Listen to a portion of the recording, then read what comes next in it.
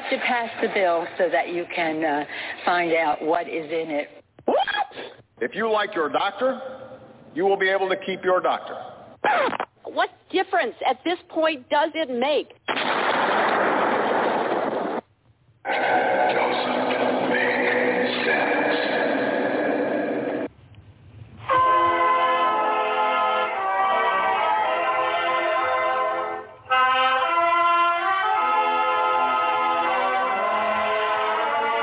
If you're looking to make sense out of what's going on in the world today, then you've come to the right place. Welcome to Southern Sense Talk Radio with your host, Annie, the Radio Chick-A-Dee, and featuring Curtis C.S. Bennett and the most interesting guests that you'll find anywhere on Internet radio. And you can join the show and let your voice be heard by dialing 917-889-3675. So sit back, relax, and remember, Southern Sense is common sense.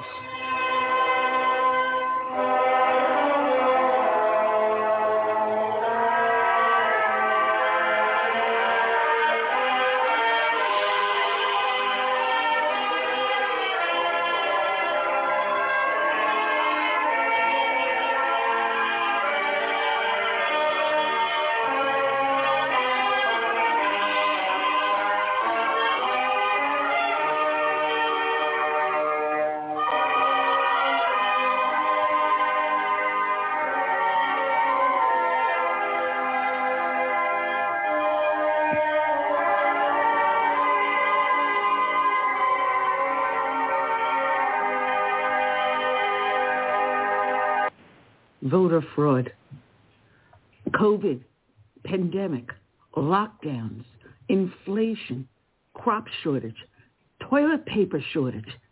It's crazy. If you're worried about the future, I really don't blame you. Millions of Americans are wondering what to do. How do you hedge your bet? How do you protect yourself and your family? Well, Americans are quietly stocking up on emergency food. Shouldn't you? So ask yourself, do you currently have enough food on hand to get you through the next month?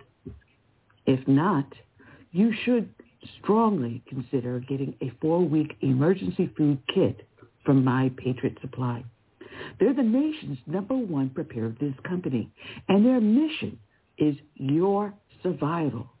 They've served millions of American families, and they will be honored to serve you too. So right now, you can save $50 off their 4-week emergency food kit, which comes with breakfast, lunch, dinner, drinks, and even snacks. This food gives you a minimum requirement of 2,000 calories per day, and the special packaging keeps it fresh for up to 25 years in proper storage. You can't go wrong.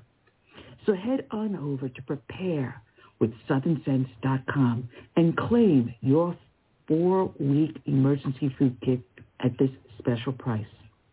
You'll save $50 per kit if you act now. So if you're on my website listening to this show, go up to the top corner and you'll see my smiling face on the left-hand side where it says prepare. Click on that link to My Patriot Food. Or you can go to preparewithSouthernSense.com. Be prepared. All right, and you're here listening live to Southern Sense here live on Blog Talk Radio, SHR Media, up on iTunes, Stitcher, Speaker, Global Entertainment Network, and oh, good Lord, I don't even know half the places I am anymore. Oh, I do know I'm up on iHeartRadio, too.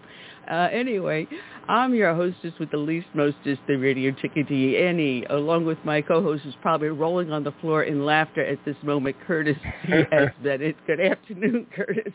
Hey, it's always good to be back. I'm gearing up for tour venture here starting next Tuesday, following all the way through the next Monday at your place. I got like 4 major events in a 1-week period. So I'm looking forward to it. My co-host is a star. Oh, my goodness. He's someone famous. I just know I'm on the road a lot. Well, listen, it's been a crazy, crazy week here this week with me. I've been running around like a chicken with its head cut off, or as I like to say, I'm busier than a one-armed paper hanger. I had to run to the grocery store, and I was really surprised on how empty a lot of the shelves were. And for the last couple of weeks, there's been stories trickling in about all these cargo-laden vessels sitting outside in California and New York. And something like 500,000 vessels are sitting there, and they've been sitting there for some of them more than 2 weeks, full of cargo, stuff for our shelves, for our grocery shelves. I broke my shoes, so I went to buy a new pair of shoes for church on Sunday. I go to the women's section in the store, and it was like empty. I mean, even a pair of shoes you can't get. So I got home, and I started thinking about this, and I'm going, okay, time for Ann to do something. And I shot off to my 2 state senators and my state representative, asking them to approach my governor, Henry McMaster, who's a Republican, and he's part of that group of 27 Republicans that signed that thing with Greg Abbott on the border for border security. And I said, why don't he get together with these other 27 and break the bottleneck? Tell the vessels to come to their ports. And if you're in one of the interstates without a port, offer to send, National Guard troops, trucks, whatever we need to get those vessels opened up, get the cargo off of there to the distribution centers, to the warehouses, to the manufacturers, whoever needs this. All these things are on these vessels sitting out there, just sitting at sea with nothing to do. So why don't we mobilize? What Americans do best, innovate, think outside the box. Why are we having everything come through those?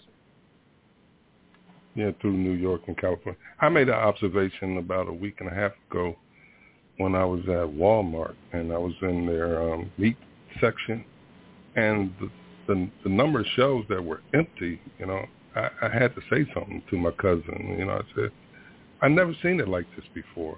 And when you went up and down some of the other aisles with the non-perishable food, there were plenty of empty shelves. It was like something out of a movie.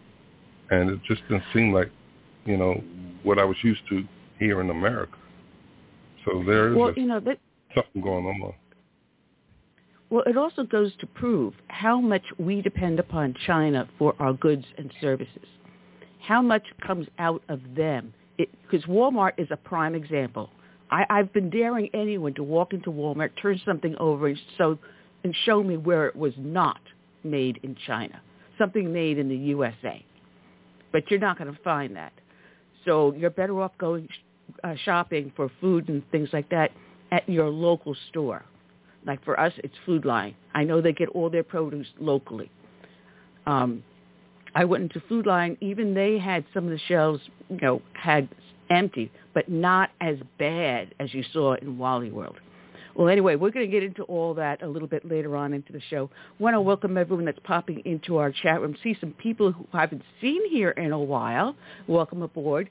We're also up on Facebook as well as YouTube also. I'll check in on those pages as we go along. We've got a show that is really jam-packed. We're going to have Gretchen Wollert. She wrote a book which is rather interesting, and this is something I kind of recognize but never really delved into it. She delved all the way into this. It's called Born to Fight, Lincoln and Trump, and she compares President Lincoln as he was growing up and as he entered the presidency and so forth to President Trump. Now, thankfully, there's certain differences, like Trump is still very much alive. So, we'll be talking to her about that. We have also Matt Rosenberg. His new book out is What Next, Chicago? Notes of a Pissed Off Native Son. And this was also very interesting because there's a lot of things the media is not telling you that is going on out there in places like New York, Chicago, L.A. And he delves into what going on and what's wrong. And then we're going to have back Dean Reuter. He was with us when his book came out, The Hidden Nazi, The Untold Story of America's Deal with the Devil. He is the General Counsel at the Federalist Society for Law and Public Policy. So there's a bunch going on dealing with that.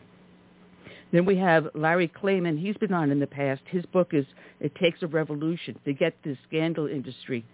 He's the current chairman of Freedom Watch, and he's been convening these citizen grand juries. And oh my goodness, wow, what a bunch to work with. And then Heritage Foundation this week is sending David Ditch.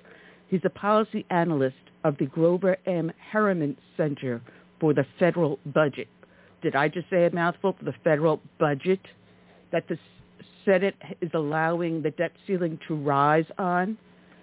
Oh, we have so much to talk about today, Curtis. And boy, is this gem-filled day today, is it not?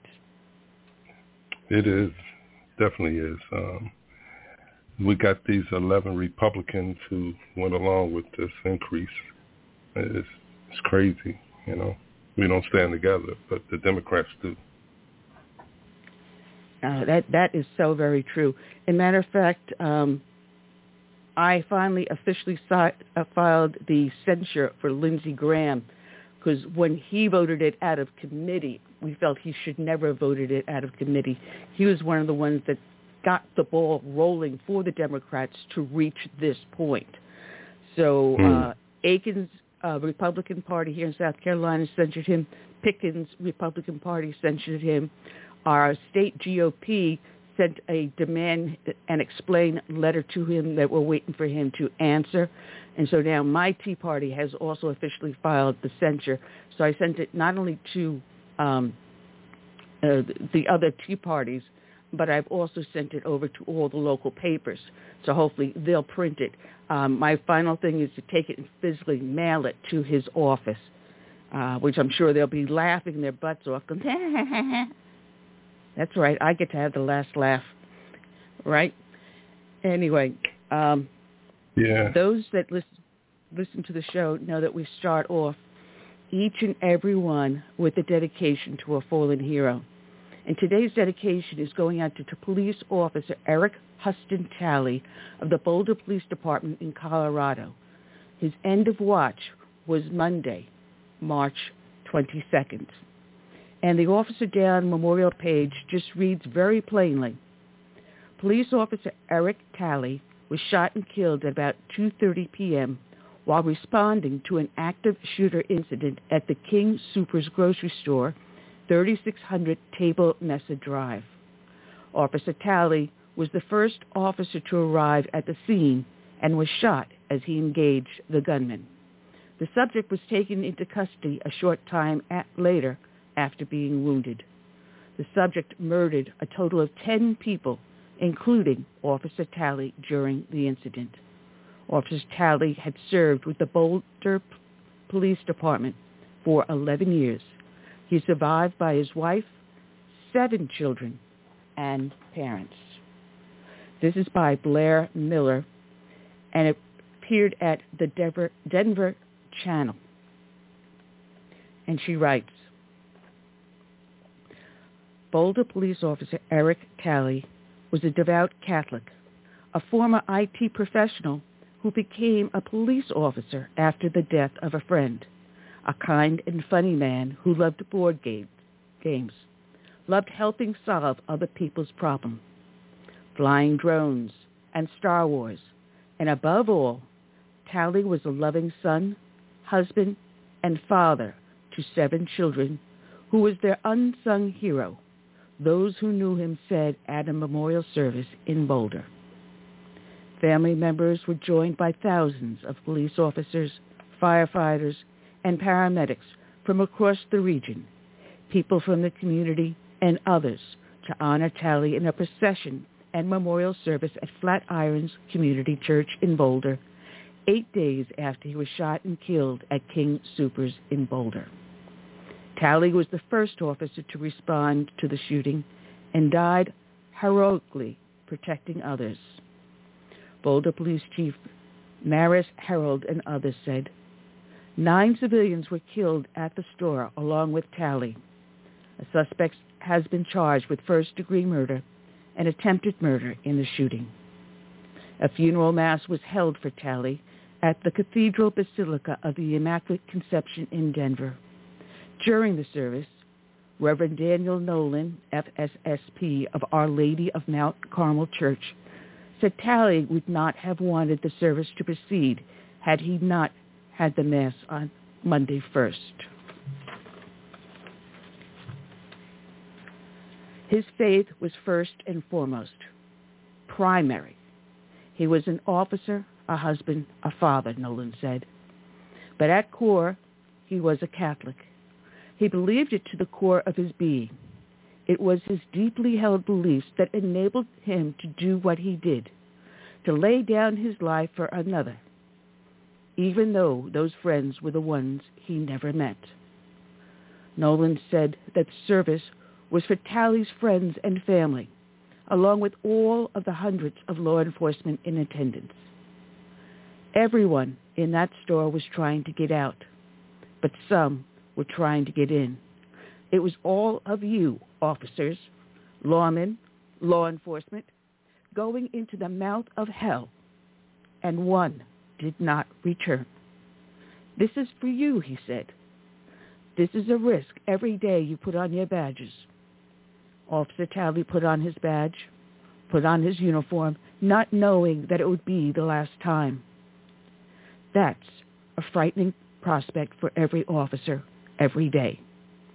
May your fears, may your trepidations be allayed, knowing your sacrifice will not be taken for granted. Nolan went on to discuss the power it took for Talley to sacrifice his life for others, saying it meant there was an idea, a principle, a character in the soul worth dying for. It's a message that the world does not hear very often, does not see very often. He believed in something so strongly he was willing to die for it, Nolan said. I would argue Officer Talley's life was not taken. It was given. He gave it. It was love that enabled Officer Talley to do this. He loved his fellow man. It was because he loved his family. He loved our Lord. Nolan read a poem written by Talley's 7 children for him on Christmas 2019 called Our Unsung Hero, which reads in part, Dad, our unsung hero, who guards and guides our way, we love you, we thank you on this Christmas day. May the angels watch over you and guard you on your way. May God bless and protect you and bring you home each day. Talley's mother and father have said in interviews over the past weeks that their son, who grew up in Albuquerque, was a brave man of integrity and faith. Boulder Police Chief Maris Harold said, Talley's top trait was optimism, and said everyone who knew him knew about his optimism for the future. She remembered him as a dedicated police officer who loved his chance to be a drone operator, loved his family, and never complained about his job with the department, which he took after a career in information technology at the age of 41, following the death of a close friend. Harold said she has received an outpouring of support from community members who had interactions with Officer Talley over the years, and described how compassionate he was when it came to interacting with people in crisis, missing person cases, and saving a family of ducks, among many other calls. Talley was energetic, a black belt in karate, and loved board games immensely. Chief Harold, a fellow officer and a friend of his, said he had more than 450 board and card games that he loved to share with his family, friends, and fellow officers. He was also fond of telling others how much better the Star Wars franchise is than that of Star Trek, and they laughed. Harold and a fellow officer recalled giving Talley's son a life-saving award for helping save his brother, and spoke to his several children, saying that their father was kind and died a hero. There is no doubt because of his bravery and quick action, dozens of lives were saved, she said. I hope this brings solace to you all in the years ahead. Eric's life meant something. He was everything I think about when I think about excellence in policing. Eric was kind. Eric was brave. And in the end, willing to die to save others, Harold added. The Boulder Police Department will never forget Eric or his sacrifice. Boulder Police Sergeant Adrian Drells, who was Talley's direct supervisor and friend, said Talley would have wanted others recognized before himself. He told Talley's wife, Leah Talley, that she was the love of Eric's life, his rock, and what kept him grounded every day. To the kids, all 7 of you, hold your heads high. I see your dad's compassion and kindness in each of you. He is a hero. He lived his life through God to be a role model to you, Drells said. Your police family will always be here to support and love you. He also spoke to Talley's parents and to the other victims of the shooting, telling them he promised that the police department and investigators would continue to work around the clock to bring you justice.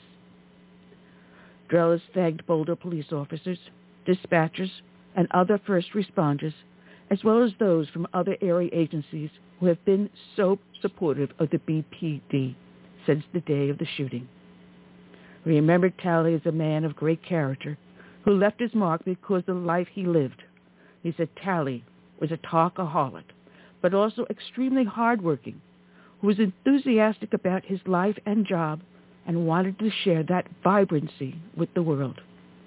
And Drells commended Talley's work on the day on which he died, saying that from the time that Talley first confronted the suspect, no other civilians were hurt at the King Soopers. Eric died a hero, giving his all to save others. He was with his brothers in blue. Do not be dismayed by the brokenness of the world, he said. Eric, I am honored to work by your side. You were a great officer, friend, husband. You're probably rolling your eyes as I speak. We have your back, and will continue to work where you left off. Talley's close friend, Chris Turner, told the service that Talley was always searching for new and fun games to play. And along with that passion for games, he also cherished his other hobbies, included being a drone operator. But Turner said that those hobbies were a conduit to make new friends and spend time with those he cared for.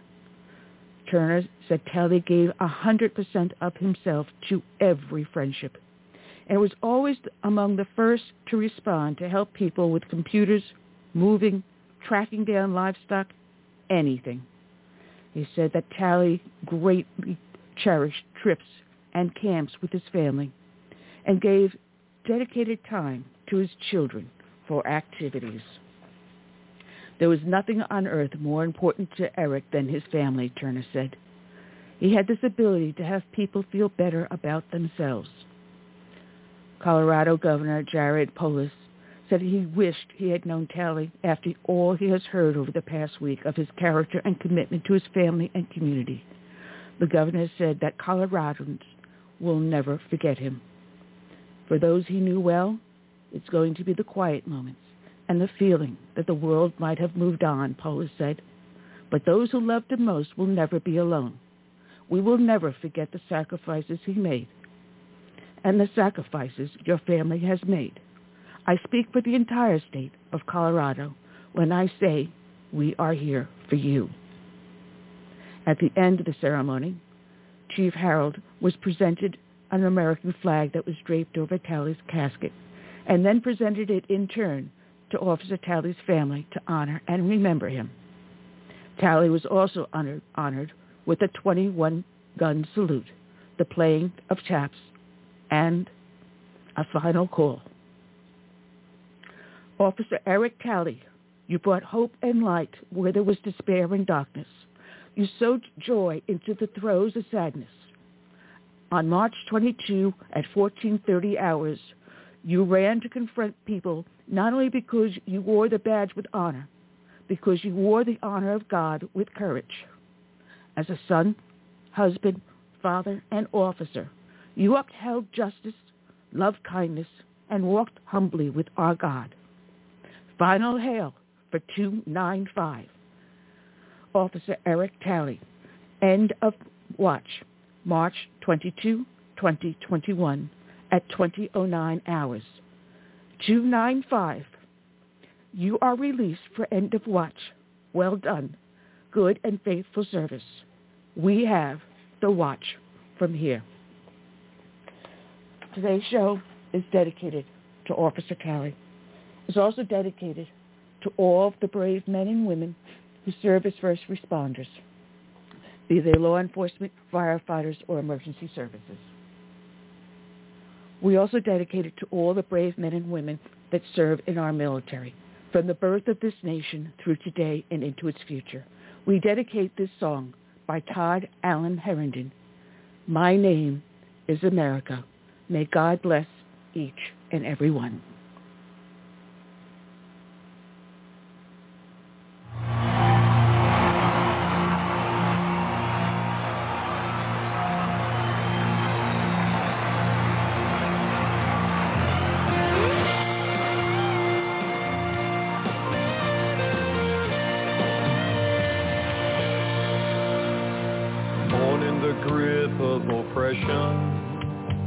I fought for my liberty.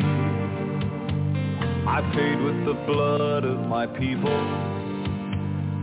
Freedom has never been free. Now my door's always open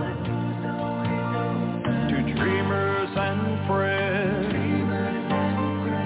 When I'm attacked, I protect and defend.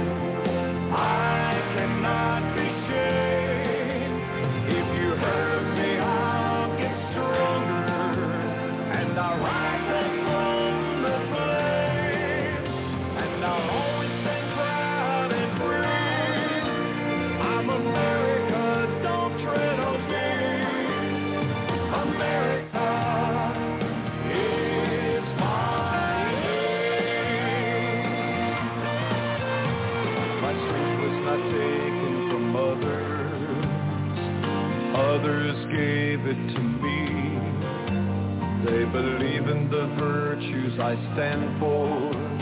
I respect for humanity. Now I'm challenged by tyrants who envy my power, but their vicious deeds become my finest hour, because my name is America. I stand proud and free. My name is America. Don't tread on me.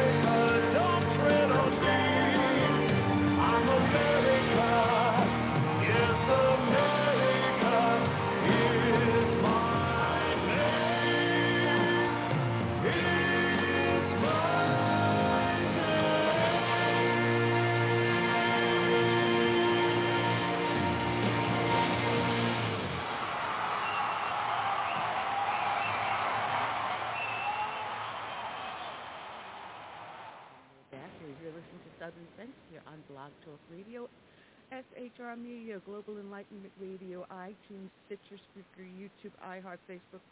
Oh, good Lord. Just go to the name of the show. Put a dash in the middle. Southern-sense.com. Of course, you know I'm the hostess with the least mostest, the Radio Chick-A-Dee, Annie, along with my co-host, Curtis C.S. Bennett. And we've got our first victim in the studio. So I want to welcome to the show for the first time, Gretchen Wollert. She's the author of Born to Fight, Lincoln and Trump. Good afternoon, Gretchen. How are you today? I'm fine. Thank you so much for having me. Oh, it is our pleasure. It is absolutely our pleasure. As a matter of fact, you also have your own podcast on Spotify, don't you? Yes, I do. It's kind of just beginning, just starting out, but yeah, I've got some stuff there. Well, I have a link where if people click on your name on the show page as they're listening to this, even if they're listening in the archives, it'll take them to your Spotify. And if they click on the link with the name of the book, it'll take them to your book. So they can buy your book while they're listening to your podcast. How's that sound? Oh, wonderful. That would be great. I have no ego. I don't mind promoting someone else. To be honest, I haven't been able to read the entire book, so I started it off, and I was so frenzied over the last couple of days, I left the notes on the other computer. So the other computer's in the other room. So I'm going to be doing this off the top of my head. But, you know, something I noticed through President Trump's administration, there were certain similarities, but there's also glaring differences. And I didn't really pay too much attention, just like little things I noticed. And someone every once in a while would mention the name of Lincoln. But when I picked up your book, you made everything just fall right into place. It's like, I felt that in the back of my mind, but you were able to put it down on paper. Do you get that from a lot of people? Absolutely. Yes. So many people, knew, well, there are these things about Donald Trump, but they couldn't really put their finger on it. And what I did was I spent 4 years researching and connecting, making all of these connections, 10 chapters worth, and just putting them into a book. And it really is amazing how in so many ways Trump and Lincoln are alike. And you're right, there are glaring differences, and there are some of those differences in the book, but it's mostly about the similarities, not just in things like how they approach church and their faith, but also how they are straight talkers and men of the people, how they keep it real, how they lead, the different things that are so similar in their visions and their courage. And they both were actually precocious and very obstinate kids. And there are just so many similarities in so many areas of their life, but also in their presidencies, and especially in the divided time that we are in right now, and the divided time that Abraham Lincoln, his administration, of course, was the Civil War. And my last chapter is called Signs of the Times. And we actually are living in two Americas, and the one that prevails and fights the hardest is actually the one that we're going to leave to our children, and we need to pay attention to that. Take it from Abraham Lincoln and Donald Trump. We need to learn how to fight. I just had a little bit of a back and forth on a text just before coming on air, and I've always said politics starts off locally. And we have an election coming up. No one's paying attention to it November 2nd, this next month. And for here in my county, there's two referendums on the ballot, one that will steal our vote and one that will steal our wallet. And I've been trying to get people together to do like a sign waving, to send letters to the editor, and just do anything and everything to get the word out there. And everyone's like, well, no one's paying attention. Well, that's all the more reason why we have to pay attention and get into the fight. We have to be active, which is what, the call Lincoln put out and the call that Trump is putting out. Stay in the fight and stay in the action. One thing about Republicans and conservatives is they're not used to fighting as tough and especially not dirty like the Democrats fight. because we have morals and we have ethics, and they are not bound by truth or ethics or any of that. But yes, we're not used to fighting. We're not used to, absolutely sticking in there. We believe that our votes count. We're going to fight with our vote. But the reason the Democrats are putting forth all of these referendums, and you're right, it is on local levels, and they're just not paid as close attention to. But, the illegitimacy of the Biden administration is based on they used so many nefarious means in order to take votes away from legitimate people, and there are a lot of votes that were connected that weren't connected to anybody. And they want to continue that because that is how they will keep winning, because it has nothing to do with what's right or what's true. It has everything to do with how can they get their way, and they will do it by stealing the vote and making sure that legitimate votes aren't legitimate anymore, just by the things that they're going to try to put through. Abraham Lincoln identified the Democrats in several ways. He said, evil can't stand discussion. What kills the skunk is the publicity it gives itself. What a skunk wants to do is stay hidden under the barn when men are around with shotguns. And Lincoln labeled the other side skunks because he called them out, and that's when things really began to stink and when the fight was the toughest. And Donald Trump the same way. He called out the Democrats and the liberal left to what they were doing, and they have been hidden under the barn for a long time, but he called them out. And now I don't think they even care to affect public opinion because they plan to steal elections from this point on. Well, that's the sad part, because we inherited Stacey Abrams. When she lost in Georgia, she decided to settle here. So she's got her headquarters just north of me in Charleston, and she's got her hands, one up in Columbia, one here, to try to turn South Carolina from red into a blue state. Not even to purple. She's trying to turn it completely blue. And we're on to her, but we've already been saying, all right, we've identified her tactics. We've identified where she's aiming for, and we're aiming above her to cut her off. So we'll see what we come up with, because election integrity is a big issue here. And we've already corralled the president of the Senate and the majority leader in the House on our state capitol, and said, your legislation is flawed, and this is why it's flawed. This is where we need to tighten it up. So you got to be proactive, which is basically what the two of them have been calling out to. But one century before, one now, saying, you can't sit still. You got to be called to action, whether it's at the voting Absolutely. booth or being active with your elected official, getting your issues out there in front of them. You have to do something. You can't sit anymore in your Archie Bunker chair, yell at the TV, and expect the world to change.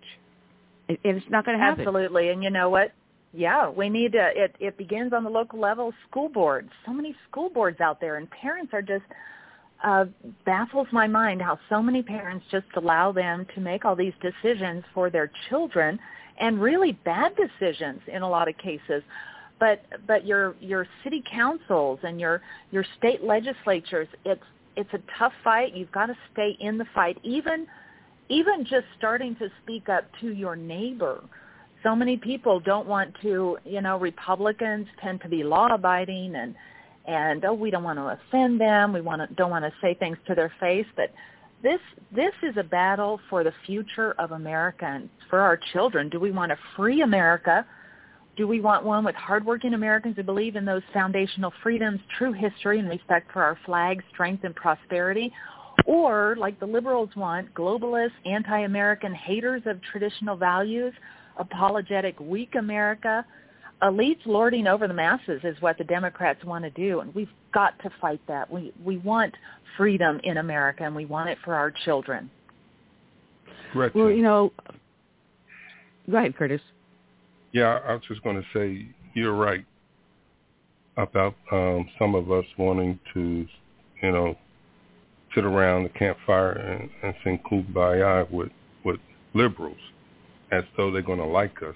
I speak a lot at different Republican clubs and other like tea parties and things. And along the way, I find people who really don't want me to speak anything bad about the Democrat Party because they don't want to offend nobody. And I can't understand that because their side, they're in a war mode. You know, they want to bury us and deeper than 6 feet. And our side, we have people who just want to get along with them to show them how nice we are and that we're not bigoted, you know, racist people. What are your thoughts? Absolutely, and we need to change that. Donald Trump showed us that you've got to stand up and fight. You've got to get in their face. We're not used to it. It takes practice. It takes getting over that niceness. You know, this is not a time for nice. This is a time for just fighting. Take a lesson from Lincoln. He knew who he was fighting. It's the same adversary that we are fighting today, and he called them mobocrats, terms he used for the Democrat Party. And we could say that today. We've got to know who we're fighting. He also called them indirectly evil and skunks. And as soon as we realize how mean and nasty is our enemy, and it is the Democrat Party, we've got to face them, and we've got to face them truthfully and not think that because we're going to be nice to them, they don't even think that way. They just take advantage every possible way they can. So yes, take a lesson from Lincoln. They are skunks. They have been called out from under the barn, and we need to quit being so nice. Absolutely. Matter of fact, the bumper sticker that's been on my car, and no one's damaged my car, thankfully, it's a picture of Trump waving, and it says, "Making liberals cry since 2016. So I just had some more bumper stickers made up. So when I do get them in, I'm going to offer them to my listeners if they want one of the bumper stickers. But we've got to be honest. Look what they have done to these parents going to the school board meetings, calling them domestic terrorists, moms and dads that are just worried about their kids, what's being taught to their kids, whether or not they have to wear a mask the entire time, because it does damage the children. I'm sorry, they can't breathe. The kid has autism, or if they have a breathing disorder like asthma, wearing that mask is not healthy all day. And if the parents are there just defending their children, saying no critical race theory here, you're labeled as domestic terrorism and the FBI gets sick on you? Come on. This has gone too far, hasn't it? Have they woken the sleeping giant now? Absolutely. And yeah, you know what? I'm sorry. The absurdity of the left knows no bounds. And Republicans and conservatives and those on the right, they need to understand that. There is, you know, you can't question, well, how absurd is this? This is just awful. Well, it's going to keep getting worse. And Abraham Lincoln, during his time, he called them out for hypocrisy, for everything. Same thing Donald Trump called the left out. And truly, Trump doesn't really understand how so many Americans and Republicans don't realize how terrible and how the left is fighting so dirty. Of course, we learned that the swamp is actually much smellier and deeper than we ever thought. But Donald Trump first said, you know, that's what it is. It's a swamp. We kind of knew that, but the absurdity of the left knows no bounds. They will just keep getting, because nothing makes sense in their world. Nothing works legitimately in life that they actually believe in. It just doesn't work. Socialism, they're wanting to go there. I don't know why, because where in the world has it ever worked? And it just is completely absurd, and we need to fight it. We've got to stand and fight. And Donald Trump continues to fight. I don't believe it's over. I call his administration his first administration, because I think there may be another.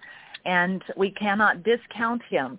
The left has not been able to completely squash him or destroy him. He bounces back, and you know there is a leader who has shown us how a person can fight. Yes, he did some things that a lot of us didn't like, but he was fighting for the people. He was fighting for traditional America, for the America that we want, where there's freedom, and we're actually fighting for our history. And Donald Trump knew that if you don't have history, then you can deny it, and that's what the Democrats do. They try to destroy history, destroy all the things that tell people what is real and true about, capitalism in America and freedom, because they want something completely different, and it is not good.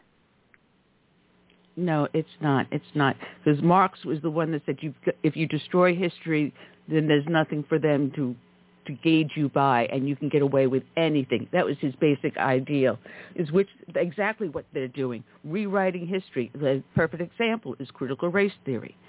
The 1619 Project. Rewrite the history and make it the way you think it should be, not the way it actually was.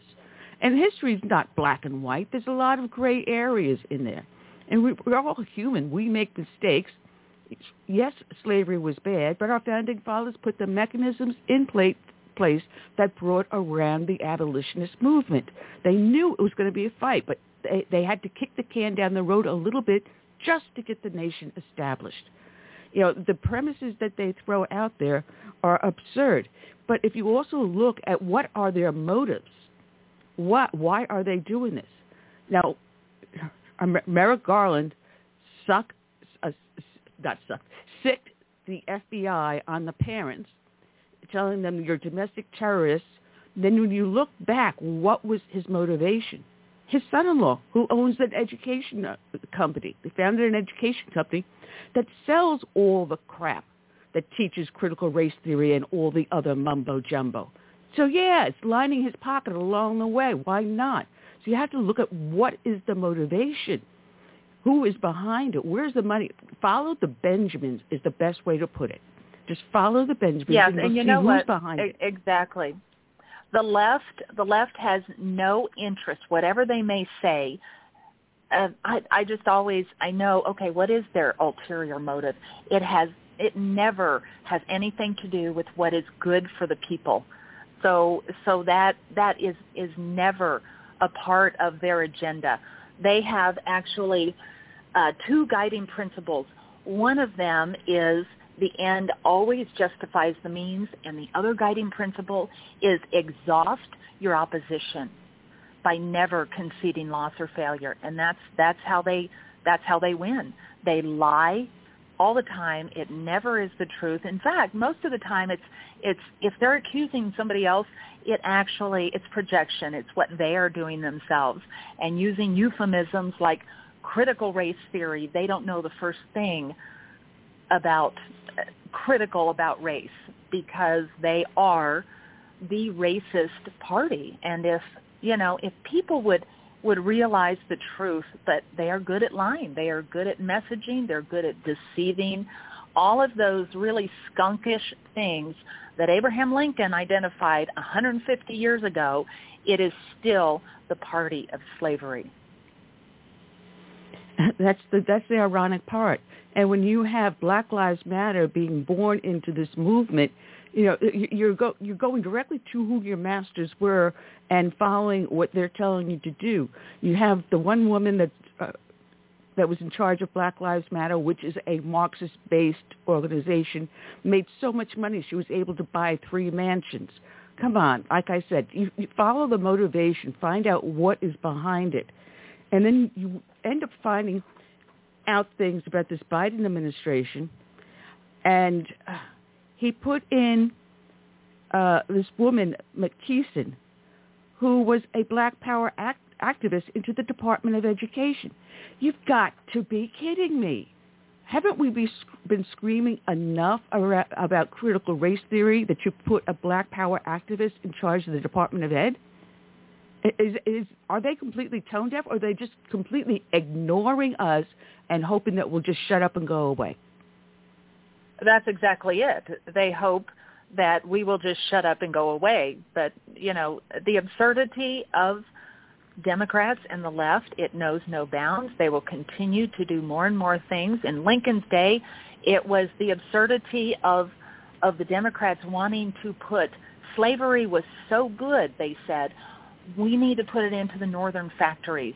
And Lincoln just flat, if he wasn't there, if Lincoln had not stood up, they would have just railroaded slavery into, I believe, the entire United States. But because he stood up and said enough, similar that when Donald Trump stood up and said enough, for 4 years, we kind of had respite from the absurd direction that the Democrats were taking this nation, and we need to get that back. We need to fight.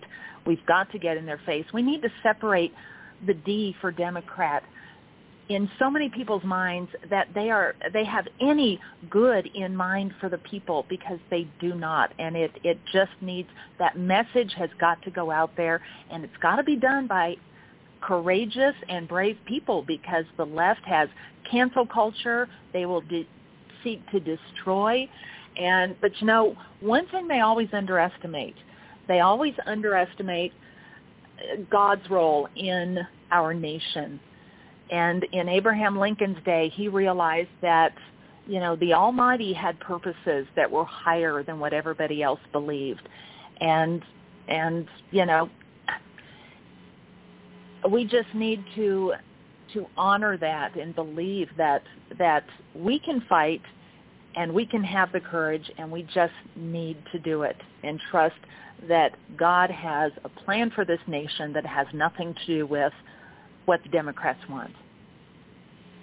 No, and I think that the main heartbeat of America is starting to beat again, because people are getting pissed. They're saying, all right, enough is enough. And when you have this many parents coming into a school board meeting, no wonder why they're frightened, because they have been made aware that we know what you're up to. I mean, I went to the last school board meeting, and I don't have kids, but I am a taxpayer. I pay the school taxes. So I want to know where my money's going and what's going on, and I will support the parents that go in there, and I'll have their back. I went to speak at the previous meeting, and a friend of mine pulled me aside and goes, do you know that they were snickering behind your back while you were talking? And I said, no. And as soon as I started speaking again, they started snickering, and I went after them tooth and nail. And I said, you snicker at any one of us, you snicker at all of us. And we're coming now for your seat. And the ones that did not chastise you for snickering, you're next. And the ones that did, we thank you, and we'll have your back. But we're coming for you. We're coming for your seats. And that's what we have to tell them. It's enough. We pay you. You don't pay us.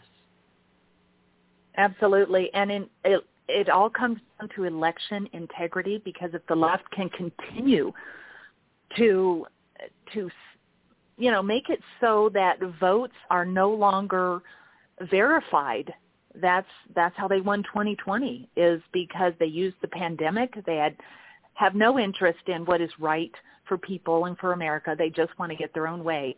And this administration is as illegitimate as the Southern Confederacy, I believe. And it all has to do with election integrity. If they don't believe that they need to even convince people to vote for them because they have found another way in order to win by cheating, we just have to get on the ball. All of conservatives and Republicans have to get in there. Election integrity is absolutely at the base of, will we be able to take back seats? It's not just the messaging. We've got to fight and get in their face, but it is about fixing the ability to cheat in elections, or making it easier for ballots to come in that are not verified or even connected necessarily to a real person. Well, were you in on the meeting last night that I sat in last night? We had a Zoom meeting of our precinct leaders with our chair of our local GOP. That's exactly what the entire hour and a half was about. Exactly that. A friend of mine, she went and broke down the Maricopa and the Georgia elections and their audits, and identified all the problems that was not talked about, that were in the reports, and then identified the problems in the reports. And they went and looked at the legislation that has been stalled in our State House and Senate and found all the problems in that, and then identified the problems that we had here in our elections, including ballot harvesting and verifying signatures. And they were able to put together and gather up all the faulty legislation, sit down with the House and Senate leaders, identify all these problems, and got them to rewrite the legislation. And it's on the front burner as soon as they resume in January. And that, I'm telling you that because I want people to know you can do it. You've got to get involved, and you can do it. If this one woman and her husband were able to break this down so wonderfully, and I mean a beautiful PowerPoint presentation that just made it so easy to understand, anyone can do it because the information is out there. You just got to take the time and do the work. Yes, it's you've got to get out, fight. You've got to fight. And you know, Lincoln and Trump, they were fighters like no other. I believe the most aggressive Republican American fighters in history. And they fought such a huge battle. Of course, Abraham Lincoln fought the Civil War. And there was no room for compromise in the middle. And actually, Abraham Lincoln, there was no room even to come up with a peace agreement. He said, no, there is going to be no peace without victory. We have to completely conquer this enemy because what they want is something that America should not be. It was not founded on slavery. It was founded on the proposition that all men are created equal. And you were so right. You know, one war at a time. We had to win the Revolutionary War, and we needed the help of those southern colonies to do it. And so slavery and abolition had to wait. But during the Civil War, that was the fight, and that was when it ended. And Abraham Lincoln did not unify the nation in a happy sense. He had to conquer the enemy in order to do it, and everybody needs to realize that. He was such a unifier, yes, but he destroyed the South before he could do it. So fighting your enemy, we have got to get that into us. They are mean and nasty, and dirty tricks come out from everywhere. As Lincoln said, they are skunks, come out from under the barn. But one thing they tend to do is they overplay their hand. And as long as we can continue to call them out, call out the hypocrisy. Don't be afraid of not being nice. Yeah, they'll say, they'll call you all sorts of names. You've got to fight. We've got to fight, especially for that election integrity, because without that, you know, our vote does not count. Our vote will not count, and they will continue to cheat because they are not bound by ethics or morality. Gretchen. No, they're not.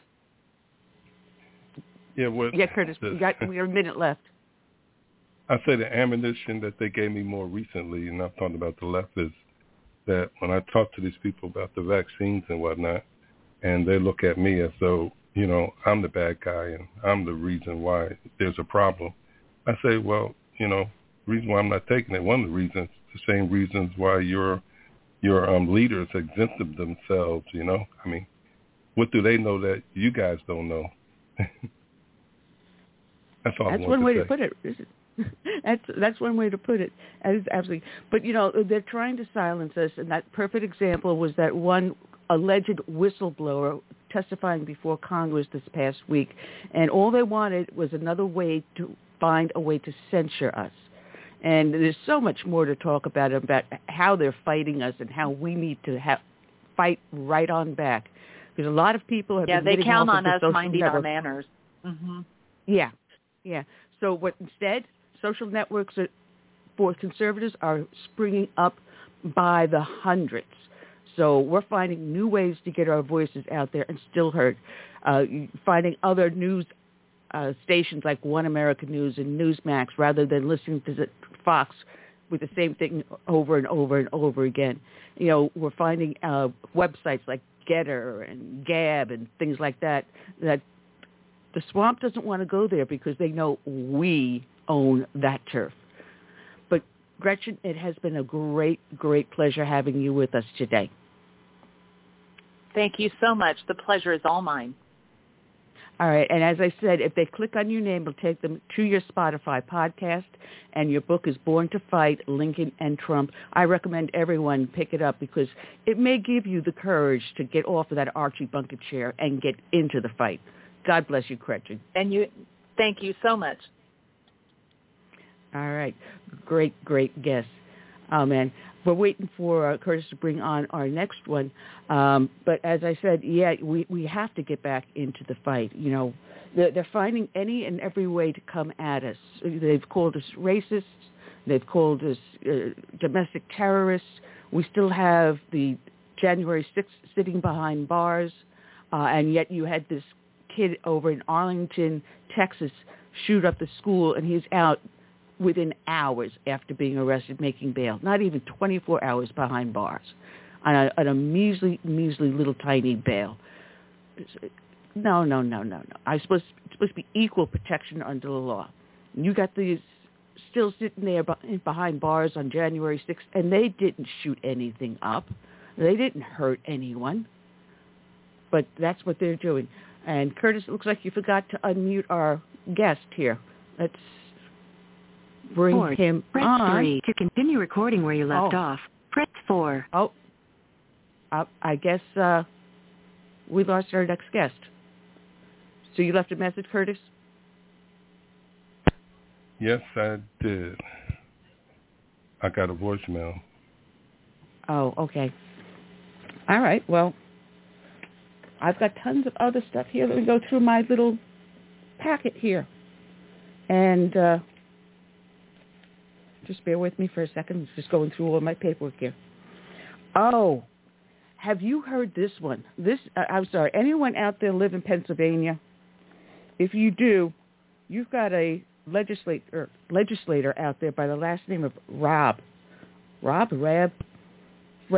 R-A-B-B. This is, catch this, Curtis. There's this whole abortion. We've got this whole abortion, pro-life, pro-choice debate going on, and the Supreme Court's supposed to be taking up another case dealing with that soon. This guy came up with a genius idea. So, you know, it's a reproductive issue. It's not just a woman's issue. It's a reproductive issue. So what he did was he drafted this legislation that will force men to have a vasectomy if they've had 3 children or reach the age of 40, whichever comes first. How do you like the sound of that?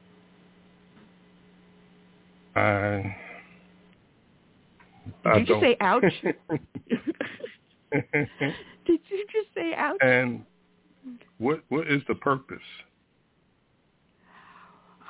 What is he trying to get at? Well, he says, as long as legislators continue to restrict the reproductive rights of cis women, trans men, and non-binary, whatever folks, F-O-L-X is, there should be laws to, there's a new gender. I didn't know there's a new gender out there. There should be laws to address the responsibility of men who impregnate them. So if you reach the age of 40 or if you have 3 children already, whichever comes first, they're going to snip you. And if you don't get snipped, they're going to pay someone a $10,000 reward to rat you out because you were not snipped. Ouch. Men, if you live in Pennsylvania, run. And it looks like our guest did call in. Want to welcome on. Whoa. Are you in a car, Matt? Yeah, this is Matt Rosenberg here. Yeah, hi. I had a huge whoosh in my ears. All right, welcome to the show, Matt Rosenberg. I'm your hostess, Annie, the Radio Chick, along with my co-host, Curtis C.S. Bennett. And you've got a great new book out called What Next, Chicago? Notes of a Pissed-Off Native Son. Now, I got to tell you, I don't know if Sutton told you when she booked you with me, but I happen to be a retired NYPD cop. So some of the stuff I was reading had me shaking my head. And I mean, I've been retired for a couple of decades, but I was just shaking my head. Some of it was so reminiscent of the riots we went through in the late 80s, early 90s, but it never got to the boiling point that we have today. And I was reading your book, and I'm saying, how does anyone let a city go into such a cesspool when there are good people still living there? My goodness.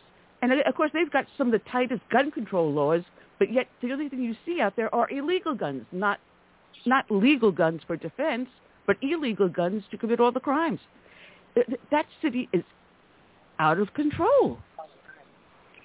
There's a toxic brew in play in Chicago as part of my analysis. You've had this sort of strident, creeping leftism which denies the agency of self, particularly for black individuals. They're seen as a permanently disabled class by virtue of Mayor Lori Lightfoot's unified theory of systemic racism. In addition to the leftism, you've got a glaring incompetence in city government, so that broken courts, broken schools, finances that are frankly in the crapper, none of these things are addressed. Then you've got political ambition, which, seeks power for its own ends rather than for material uplift. And lastly, you've got this sort of endemic corruption in Chicago. All big cities have it, but it's been perfected and refined to a high art here. And so you've also got rigged rules of governance that are meant to uphold the system. So I think that's a good part of how you explain what's happened in the city. I've seen incompetence, but never to the extent that I'm seeing it here now. And it's always in the urban areas, New York, Chicago, L.A., places like that, where you have a liberal government and lenient policies, revolving door justice. I mean, perfect example is this kid in Arlington that shot up the school, and in less than 24 hours, he's out on a very small, low bail. And none of this ever makes sense. And no one talks about the black-on-black crime, the kids killing kids, innocent kids getting hit in the crossfire. All they're doing is sitting on the stoop playing with their cousin, and the next thing you know, a parent has lost a child. And no one's speaking out about it. It's a horrible thing. I can tell you that when I went deep into the south side of Chicago to talk to black people in their homes and in their workplaces, there was a very great awareness of black-on-black violence and a call for parents especially to do better. There is a concern that when a white cop takes a young black man's life, which, everyone agrees is an awful thing when it happens and when the policeman is clearly in the wrong, that the concerns about that are one thing, but to turn a blind eye when people are killing each other on a daily basis is a real problem. The good news, if there is any to be had, is that, again, people are aware of this, people in the black community, and there's a growing awareness of a thing that I call moral authority, which is how do you live your life, right? How do you raise your children? What kind of values do you instill in them?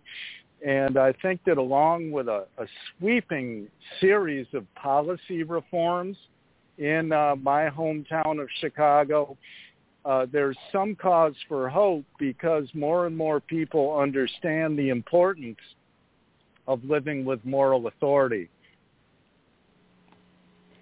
Well, that's the whole thing. You also have a pair of households without a father in there. There's no father figure to be guiding, to be the leader, to be the voice of reason and responsibility. So where they do, they reach out to their friends on the street, they get involved in gangs, and then one person disses another, and next thing you know, there's a shootout. There is no... Go ahead. It's exactly as you say. It's a rotten situation, and social media and even a form of rap music called Chicago drill is at the heart of it. People record these taunting rap videos and put them up on social media, and the intent is always to diss or disrespect some other guy in a rival gang, and then to settle the score. Here's the horrible part, and you've alluded to this earlier. They come out, they just spray the block. They're not even targeting the guy that dissed them. They just want to fire bullets up and down the block where that person might live or hang out. And so that's partly how you end up with, somebody's grandma or somebody's little sister being killed for basically no reason at all. The absent fathers are a huge part of this. I did learn of a number of single mothers who are really heroes, and they're out there. And they're grandmothers who are heroes too, and who make sure that young men and women are raised right and are all set to lead productive lives. But the odds are against you if you're being raised in a one-parent household. So I think the city, this is a political thing in the end. The political leaders of Chicago, starting with our mayor, Lori Lightfoot, they are scared of their own shadows. It is much easier to kind of finger this amorphous bogeyman of systemic racism than to say, people, we need to step up. We need to stop something I call the tyranny of the minority. There may only be 5% of the city's 1 million households where things have really gone wrong, but that's enough to make a huge difference on the streets of the city. And that's exactly what we're seeing now. Every day seems to bring a fresh hell. You think it can't get much worse. You pick up your mobile phone to read the news, and it just got much worse overnight. So it's at a very bad state right now in the autumn of 2021. It's an emergency state in Chicago. Well, people are afraid to even step out onto the street, much less step into the hallway of their apartment buildings. You don't know what is going to be coming at you. And even if you do stay in your house or your apartment, you're still not safe because bullets go through walls, as we've seen with several children already being killed when they were at home with their family inside the house. They weren't even outside in the direct line of fire. And instead, they give you a straw man to blame. And they'll say systemic racism. They're victims. You got to feel sorry for them. They're victims. It's like the way they've taken this shooter down in Arlington. Suddenly he's a hero. They throw a party for him when he gets home. Oh, how wonderful. He's a hero. No, he's not. He's a criminal that almost took the lives of 4 people.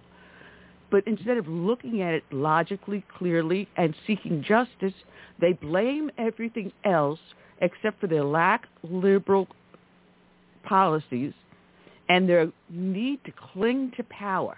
And that's what it's all about, money and power. And they go hand in hand. And this is how we have a city in complete decay, between the corruption, the lack of courage, and the willingness to cling to power at the expense of everyone else. And some governmental reforms would help, as would further education reforms. The rigged rules of governance are blocking term limits. You talk about politicians clinging to power. You're quite right to identify that as a big issue. There have been attempts to institute 2 term limits for the mayor and the city council members. Those have been beaten back. They could still arise through citizen initiative. It would be an excellent idea. They continue to draw the ward boundaries. We have our local electoral district and the Chicago City Council, 50 of them that are called wards. Right now they're gerrymandering anew after the decennial census, and we need an independent commission to draw the ward boundaries. The black politicians want black wards, the Latino politicians want Latino wards, as if the idea of being represented by somebody of your own race has delivered any, material uplift in Chicago. It certainly has not. The elections are held at the most odd time in Chicago. In odd-numbered years, in February and April. And so we have only 33% voter turnout amongst registered voters when presidential elections draw 70 or 72% turnout across recent years. So that could be changed in the state legislature and ought to be. I think some of these background factors that don't often see the light of day would help create a new level of citizen engagement and maybe correct some of the deeply rooted problems that we have in the city of Chicago right now. Well, it's because it's also spilling outside of the city. You know, you can only destroy the city just so much before there's nothing left. There's no longer a Miracle Mile. I mean, I visited the Miracle Mile. We went for lunch one time, flew from New York to Chicago, and it was beautiful, absolutely beautiful. But to know it's absolutely destroyed. All those people, all those jobs, all that tax money that came into city government is now forever gone. And people don't realize you destroy those businesses, it takes generations before they get rebuilt. If you tear apart that town, you're not going to see it within the next year popping back. It will take a couple of decades. And people don't understand that. And they're destroying their own properties. And it breaks my heart. And when I read the book, I haven't completely finished it. I got about halfway through. I'm like, oh, my God, how do we fall this low? And it can only be through corruption, greed, and stupidity. I think Chicago has about, maybe till 2030 to really pull it together. And something big has to start soon. The city needs to move fast and break things. You could extend the analysis to K through 12 public education. They've started to allow in charter schools, but the teachers union insisted on capping the growth of charter schools, and 2 mayors in a row now, including our current mayor, Lori Lightfoot, have agreed to basically put a ceiling on charter school growth. The results are much better performance-wise for charter school students, according to analyses done by the University of Chicago's Educational Research Consortium. There are also increasing opportunities for private school tuition aid to come from private donors because of a state program that gives people a 75% state income tax credit for donations they make for minority children to attend private schools. During COVID, we saw the emergence of something called micro schools, which was, 5 or 6 kids with an adult in a room somewhere being hooked up to their public charter school teachers. Parents can't always be home to oversee that stuff during the current pandemic or the next pandemic. So, there's a whole range of innovations that are needed, and I think that's where the real game is here. It's competition amongst urban regions. We see that the Southwest and the South are winning out, and the Northeast and the North are losing out. It's because of this stasis in governance, this being wedded to urban progressive misrule and all of the old policy formulations that gird it. The North is behind the 8 ball here. The Chicagos, the Detroits, the Clevelands, New York City, Philadelphia, they've really got to get in the game, because I'll tell you who's eating their lunch right now. It's Jacksonville, Florida. It's Greater Dallas and Greater Phoenix. The business environment is friendly. The tax climate is better. The streets are safer. The public schools actually work. People aren't stupid, and, they'll get up and go. Well, that's the whole thing. The feet are doing the voting, because you're seeing people fleeing California, New York, New Jersey by the droves. And we have a saying down here in the South, we don't give a damn how you did it up north. So it's like, keep that stuff away from us. But that's a whole thing. That's a whole other story. But also, they have to have someone that backs the police. And because if the police are out there and they start to do the community policing like we did in the 80s, they can clean the city up very easily because it becomes a partnership between the people and the officers. It's not us versus them. And these are other things that can be done to help bring Chicago back. We were able to do it with New York in the short time I was there. And now de Blasio's sent it right back down to a hellhole again. And, did you hear he's looking to run for governor? My goodness. Well, that'll be interesting to watch. I think it's important you mentioned community policing. You know, the term and the practice have fallen in and out of favor, but at root it involves something very important, which is simply foot patrols on a regular basis, particularly targeted toward high-crime districts in a given city. It has worked before in Chicago. It was briefly instituted under our Mayor Rahm Emanuel by a police chief who had worked in New York at one time named Jerry McCarthy. There's a whole body of literature showing that nationally foot patrols have reduced violent crime in a number of cities and that it helps to build trust between the community and the police. And we know, and certainly you know as a former cop, that those bonds of trust then can help you solve crimes and even deter crime in the end. So there's literally no end to the constructive policy reforms that could be instituted by a city government that cared and that could harness its collective intelligence. And that's the thing. The people on the city council in Chicago are not stupid. Most of them know better, but their priorities are completely skewed. And as you mentioned, and as I've alluded to, the prerogative really becomes to accrete power, build it ever bigger and ever bigger, and it becomes its own end. And, you know, what use is political power if you don't use it to lift up the governed? Sadly, you know, that's not a belief that many in office now subscribe to. It's a tragedy of its own kind. Yeah, well, Chicago needs a Curtis Sliwa. That's what you need, too. You need someone from the community that's got the courage to turn around, someone like you to ring the alarm and say, this is what's going on.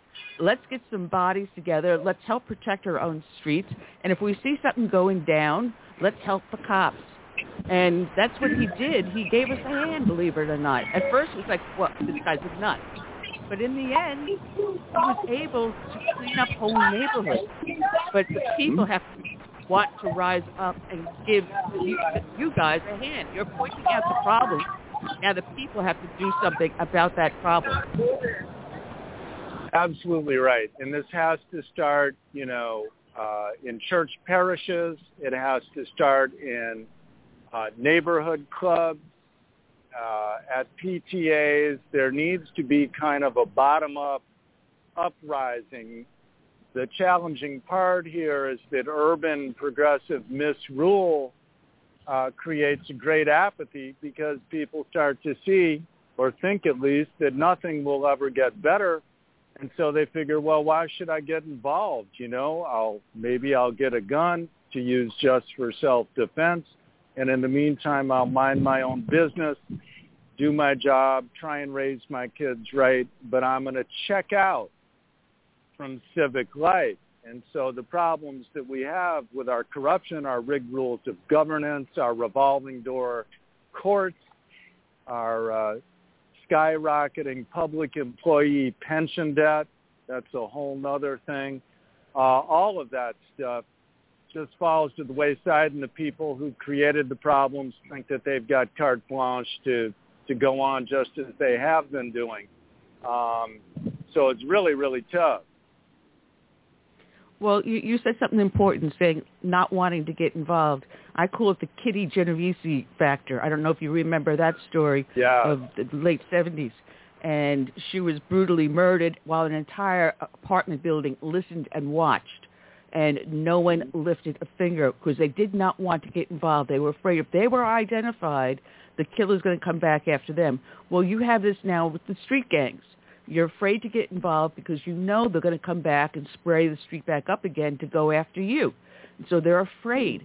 So this is where we need the community policing to step in and say, all right, fine. You want us to come in? We'll come in. We'll set up foot posts, and let's start working together. And that way we can protect you and you can help us. But it has to start somewhere. Someone has to make that first step forward.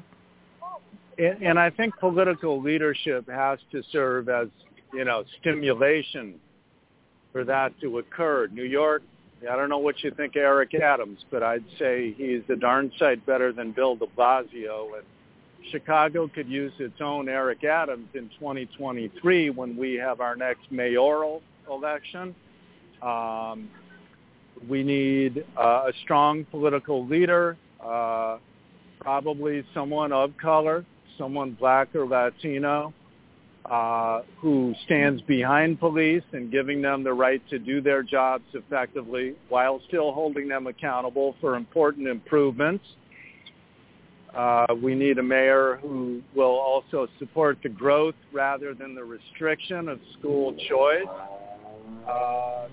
We need somebody who sets the right tone and who can go that extra mile and call upon parents and families and communities to step up and live and act with moral authority and raise their children with moral authority, because everything else, even community policing, which I strongly support, is a reaction to a problem that has already been unleashed. So it's the unleashing of the problem that we've got to stop, And again and again, one is forced to come back to public schools. If teachers can capture the imagination of students and incite them to learn and achieve and dream and aspire, I believe a lot of this comes down to what it is that we dream about for our own lives. And if you can't dream of a positive, exciting future, and if your father is long gone, you're practically at the mercy of the street gangs. So we need to be working ever harder at creating, let's call them alternative realities, for the young men and women who are at risk. Yeah, bring it back to the moral authority. And this, again, is where the churches, the synagogues, the temples can also step in and say, oh, our doors are open, let's help you. And that has to be also. But they're afraid. They're afraid if they do open the doors, they're going to have, like they did before, those flash mobs that showed up and interrupted the services. So someone is going to have the courage to make that first step. And my prayers are with you guys. I mean, it's amazing that you go in there in the condition it's in at your own risk. But you care about the city so much that you wrote this wonderful book, What Next, Chicago? Notes of a Pissed Off Native Son. Matt, so when people listen to the show later on, because I get a lot of hits in the archives, they can just click on the name of the book. It'll take them directly to your site where they can purchase the book. Fantastic. I really appreciate that. And if anyone does end up going directly to Amazon or Barnes & Noble, the book is available at both places. All you have to do is enter What Next Chicago, and it'll pop up. It's not in stores, online only. And also available in Kindle, right?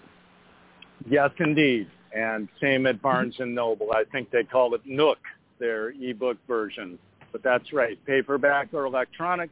And I hope before too terribly long to have an audio version of the book available, but that's some time out.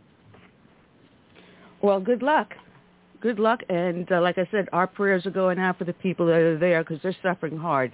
And something has to go. Something has to go soon. There's a boiling point to which it's going to erupt. And, oh, Lord, my prayers are with you guys.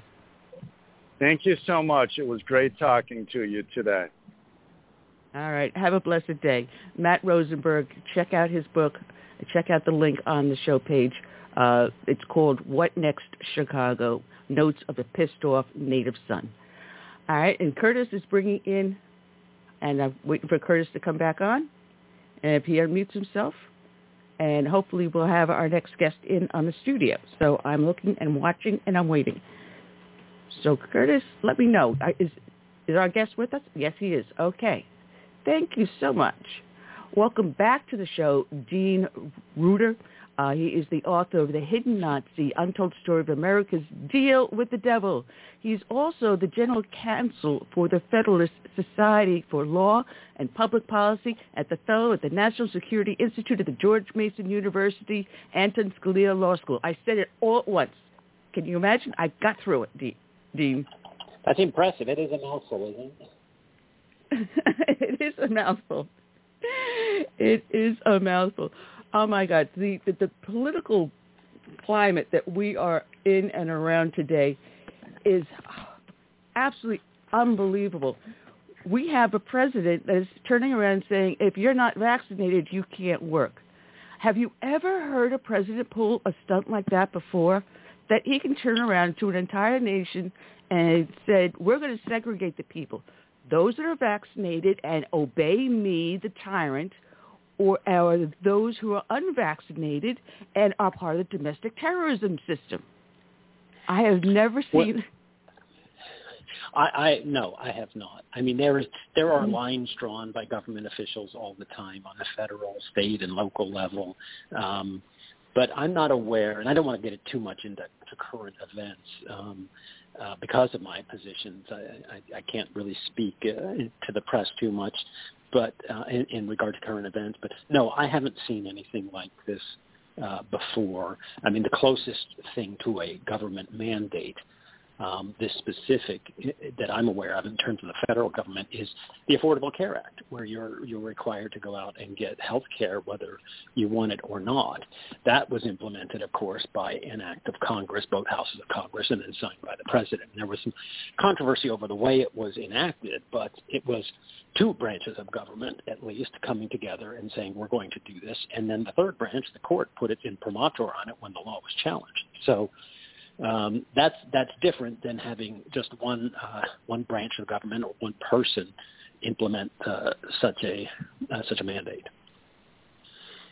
Well, it's going to be heating up. It's going to be exciting, and I don't know where to go with that at this point. Anyway, because Sutton told me to talk to you about certain subjects, and I said, oh, my goodness, okay, because we interviewed you for the book the last time you were on, and it's a fascinating book, and to realize that all these things were going on behind the scenes, and you were able to uncover all of this stuff, all these, I'm trying to remember how long ago. We're talking about 1945. You're talking, doing a quick math? Yes. Yeah. Yeah, that's over 75 years ago now. Yeah.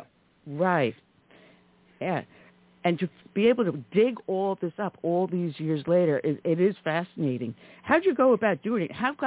What got you onto this one person, this guy, Kemmler? That's a great question. There's a friend of mine who I've known since college. I'm 60 years old, so I've known this friend for over 40 years. He was at the same college I was at, and he was involved in researching World War II, aspects of World War II, and came across the name Hans Kemmler. Now we're fast-forwarding to the early 2000s, and by 2010, he reached out to me as a lawyer, I'm a lawyer by training, to write an agreement between him and another researcher, our other co-author, Dr. Colin Lowry, who was researching the same general. And these two researchers, Keith and Colin, came across one another online in a chat room and realized they were researching the same general and wanted to share their research under certain terms and conditions. They didn't know each other at the time. So that was what my involvement was, drafting an agreement so they could share the details of their research. And I have to say that they made some extraordinary claims about this Nazi general that I just thought were too spectacular to be true. But as a lawyer writing an agreement between the two of them, I didn't have any skin in the game. It didn't matter to me whether this was a true story or not. But by over time, I started looking at this Nazi general myself, started doing some research. Keith and Colm started sharing bits and pieces of their research with me. And, looking back on it, I don't know if they intentionally did this to try and recruit me as a fellow researcher and the primary author of the book, or if it was just my natural curiosity and inclination. But, I went from being a real skeptic that something this extraordinary could remain hidden for this long to becoming the principal author. Well, now what made him stand out? What was it that they were saying that was just so fantastic that you said, no, it can't possibly be true? Yeah. So a couple of things. One, this guy, Hans Kammler, a Nazi general, an Obergruppenführer. And Obergruppenführer is a German word for overgeneral, really. And it is the highest rank you can have in the SS, in the dreaded Schutzstaffel. That's the inner circle of the Nazi ideologues, the worst of the worst, really. And Kammler, the only guy to be elevated to that level in the entire final year of the war. So he was a bit of a one-off. He was a super, super powerful guy. That's not extraordinary. I mean, somebody had to be operating at that level. But the fact that he was the only guy elevated to that level in the final year of the war makes him special.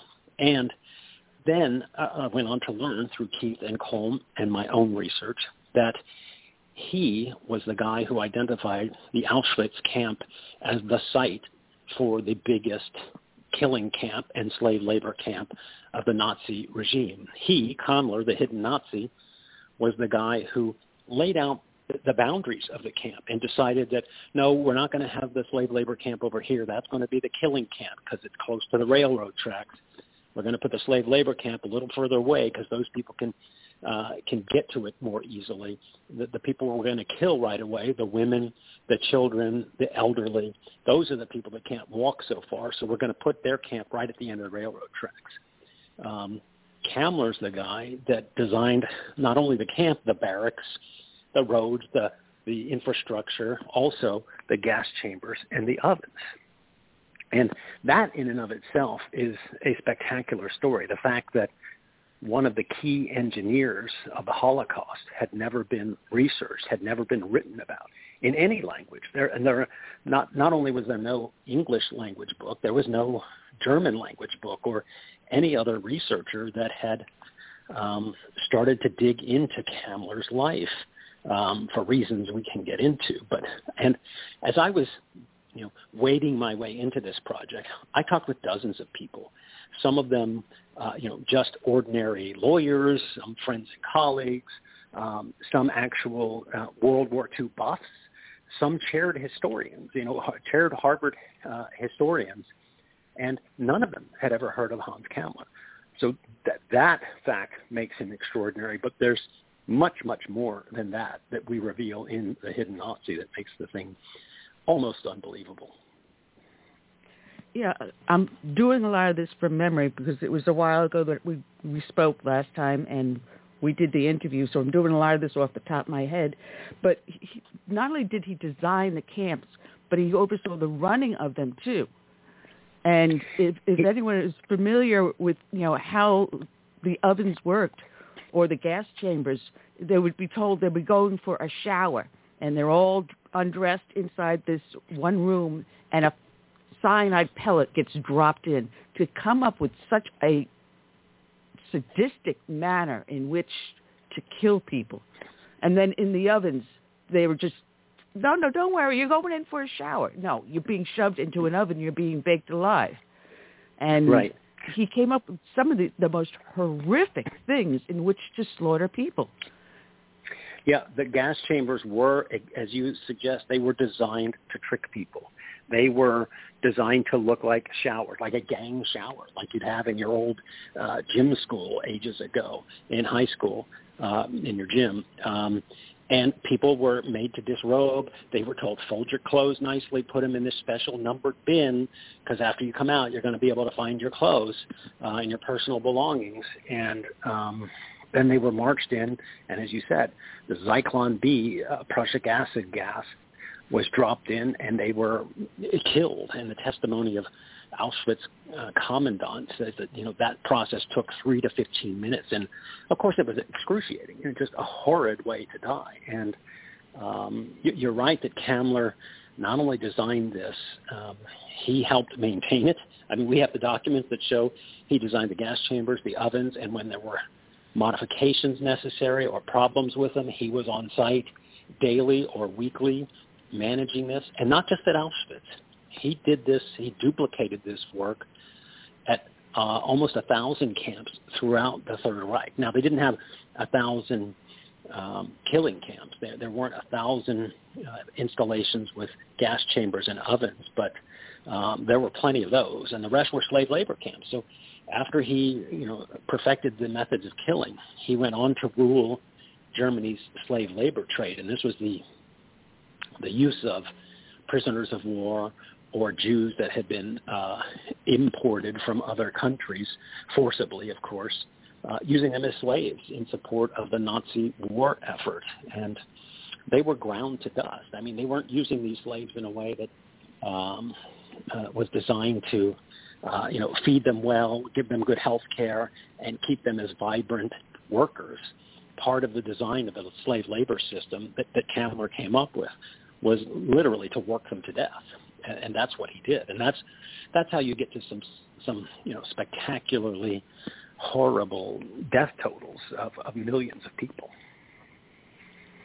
Yes, absolutely. But he was also involved in the development of the rockets, the aviation technologies.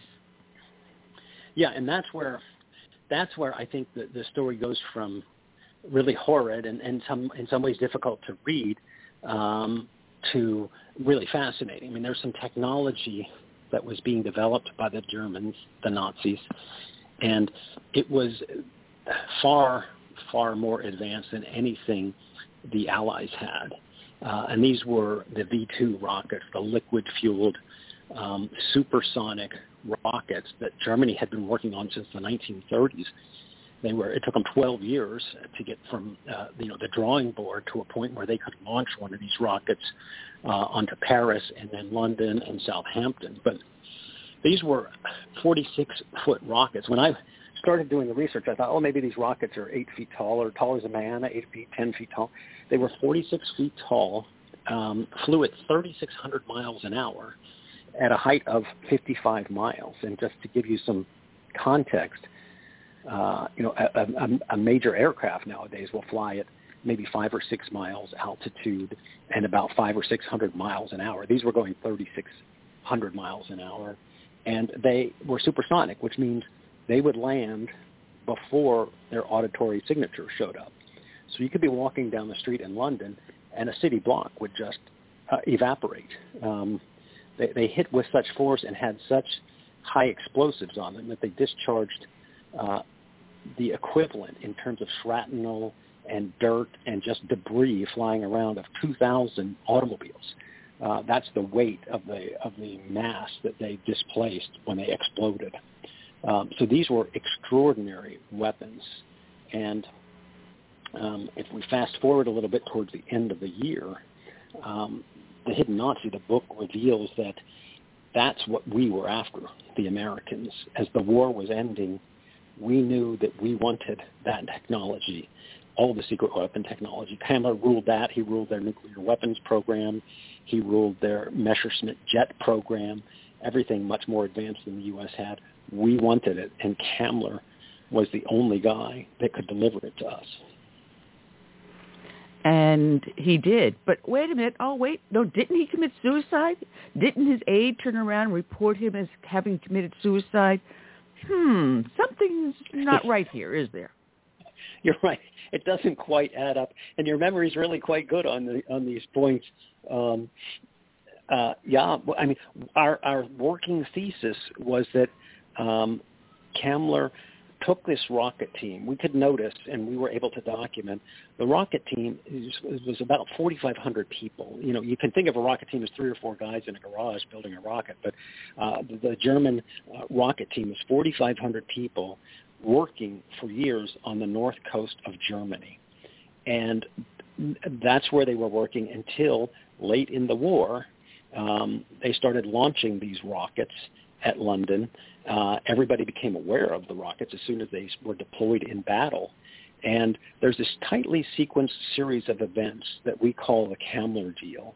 The first rocket started to land in October of 1994. Just a single month later, the United States enters into a contract with No, you said 1944. 1944. I'm sorry, 1944. I'm not sure what I said. Thank you for the correction. Yeah, thank you for the correction. So October 1944, the first V-2 rockets land and explode. By November 1944, just 1 month later, the U.S. signs a contract with General Electric to determine what these are and to build the United States some version of the rockets. So we have a contractor. In December of 1944, just a month later, Kamler's emissaries are meeting with Americans and with General Electric in Portugal on neutral territory. There's this highly secret meeting that nobody knows about. And that's where we think Kamler cemented a deal. If you can erase my Holocaust past, if you can rehabilitate me in the eyes of the world, basically, or save my life, I will deliver the rocket team and other goodies to you.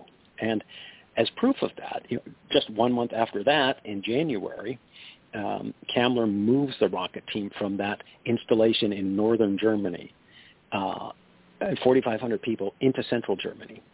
And he thinks he's won the day. He's kept them out of reach of the Russians, and he thinks he's preserved them for the United States.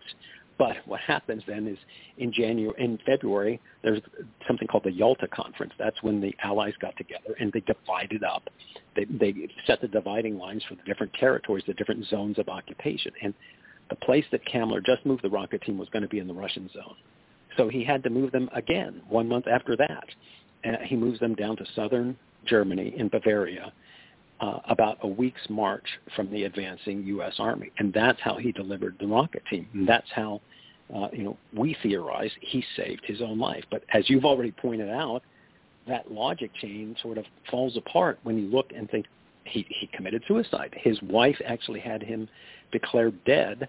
A German court declared him dead after the war in May of 1945. He was, it was reported, he was trapped in Prague, drove a short way outside the city with his driver, walked off into the woods, and killed himself.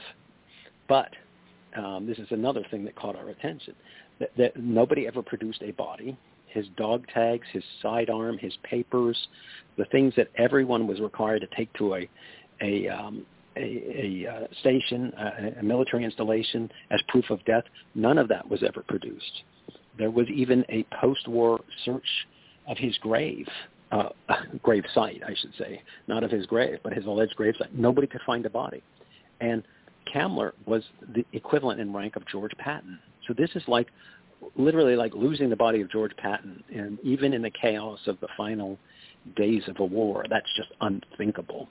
And that made us wonder, did he really commit suicide? Because it felt to us like he wasn't the kind of guy who committed suicide, and there were all these suspicious circumstances, and then actually a couple different versions of his death. And, when you get different versions of events that are incompatible with one another, you begin to suspect whether or not it's true at all. And in the end, we were able to find U.S. Army documents that proved Kamler didn't commit suicide at the end of the war. He actually surrendered to the U.S. Army in what I think is just an extraordinary turn of events. And that's really the story we lay out in the book, The Hidden Nazi. Well, were you able to actually trace him here into the United States itself? Yeah, that's another good question. I mean, what we were able to show is that Kamler supposedly committed suicide in May of 1945, but he surrendered. Instead, he surrendered to the U.S. Army. We had him in custody. The U.S. Army had him in custody. We interrogated him in Central Austria about millions of marks of missing money. We interrogated him in Central Germany, that second rocket site, about some scientists who might have been lingering behind and maybe some buried documents on the rocket technology. And we can show that he was in Nuremberg on the eve of the Nuremberg trials in November of 1945. And then the last things we have in the files that we were able to get from the federal government, there's an extradition request. We had him in custody. The Americans had him in custody in February and March of 1946. Great Britain asks for Kamler, saying we want to bring him to London. And there's a note in the file saying we don't have any objection to the extradition of Hans Kamler. And then he just evaporates. The paper trail ends, and it's like Kamler never existed. And there are no other records to be found. So, in other words, we covered up the fact he ever existed because he had so much intimate knowledge into these rockets and everything else that we wanted that information. So it was worth the price of letting him walk away, never be tried for the crimes he committed, and never be held accountable. That's exactly right. That's the other side. That's our side, the American side of the deal. That we took the rocket team from him, he delivered them to us, and instead of trying him, we let him walk free. And we can't say for certain at the end of the war whether he stayed in Germany or on the continent, or whether he came to the United States, or whether he went to South America. But we provide a lot of details and documentation on other matters that really suggest that he went to South America with the help of the Americans in something called the Rat Line, which was an escape line really set up through Central and Southern Europe at the end of the war, years after the war. It operated for 5 or 6 years after the war to help get Nazis off the continent. They'd end up in Italy and then take a steamer down to South America with new papers provided by the Red Cross and sometimes by other elements of government. And their records were scrubbed clean. They were given new identities, and they were sent down to South America to start a new life. And that's the way we think Kamler went. And we found a 1953 report. The war ends in 1945. There's a 1953 CIA report that just reads like an alarm bell there. The CIA is dreadfully afraid that there's going to be a Fourth Reich because they're in South America checking things out. They find German enclaves, and not just, a handful of Germans here and there, but entire villages and townships that had been created and populated by Germans, run by Germans, German chambers of commerce, everybody speaking Germans.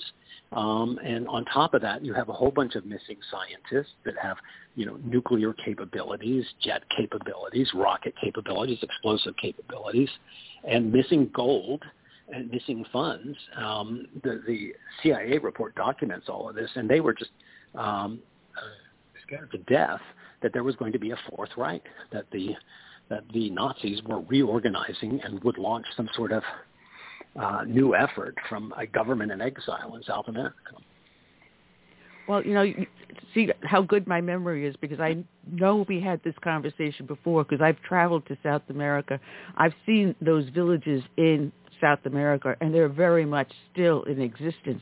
And if I also remember correctly, at one point there was a movie along that lines where they were grooming the new Fourth Reich to start. I think it was 2 different movies along that line where they were saying there might be another Fourth Reich and coming out of South America. That's right. And to everybody that feels like wild speculation or like fiction. And, of course, it never really came to pass.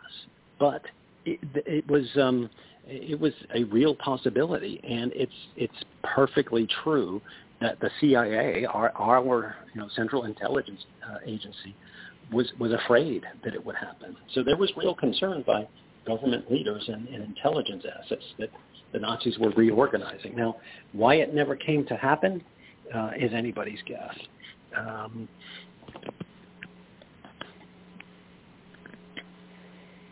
Did we lose Dean? No, I'm still here. I was saying why it came to, I don't know if I broke up there or not, but why it came to happen, never came to happen, rather, is anybody's guess.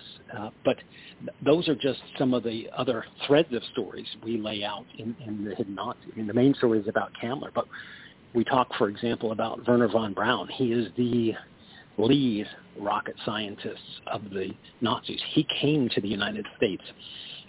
His record was scrubbed. He came here, became an American hero. He helped get us on the moon. He helped create our ICBM and helped us win the Cold War. And, there are photographs of him with Walt Disney touring the country, promoting rocket research and adventures in space, et cetera, et cetera. And it's very clear. I mean, we got records on him from after the war years. And 2 or 3, 4 years after the war, he's still hiding information from the U.S. government. His employer, he still, they were exploring, the extent of his Nazi war crimes.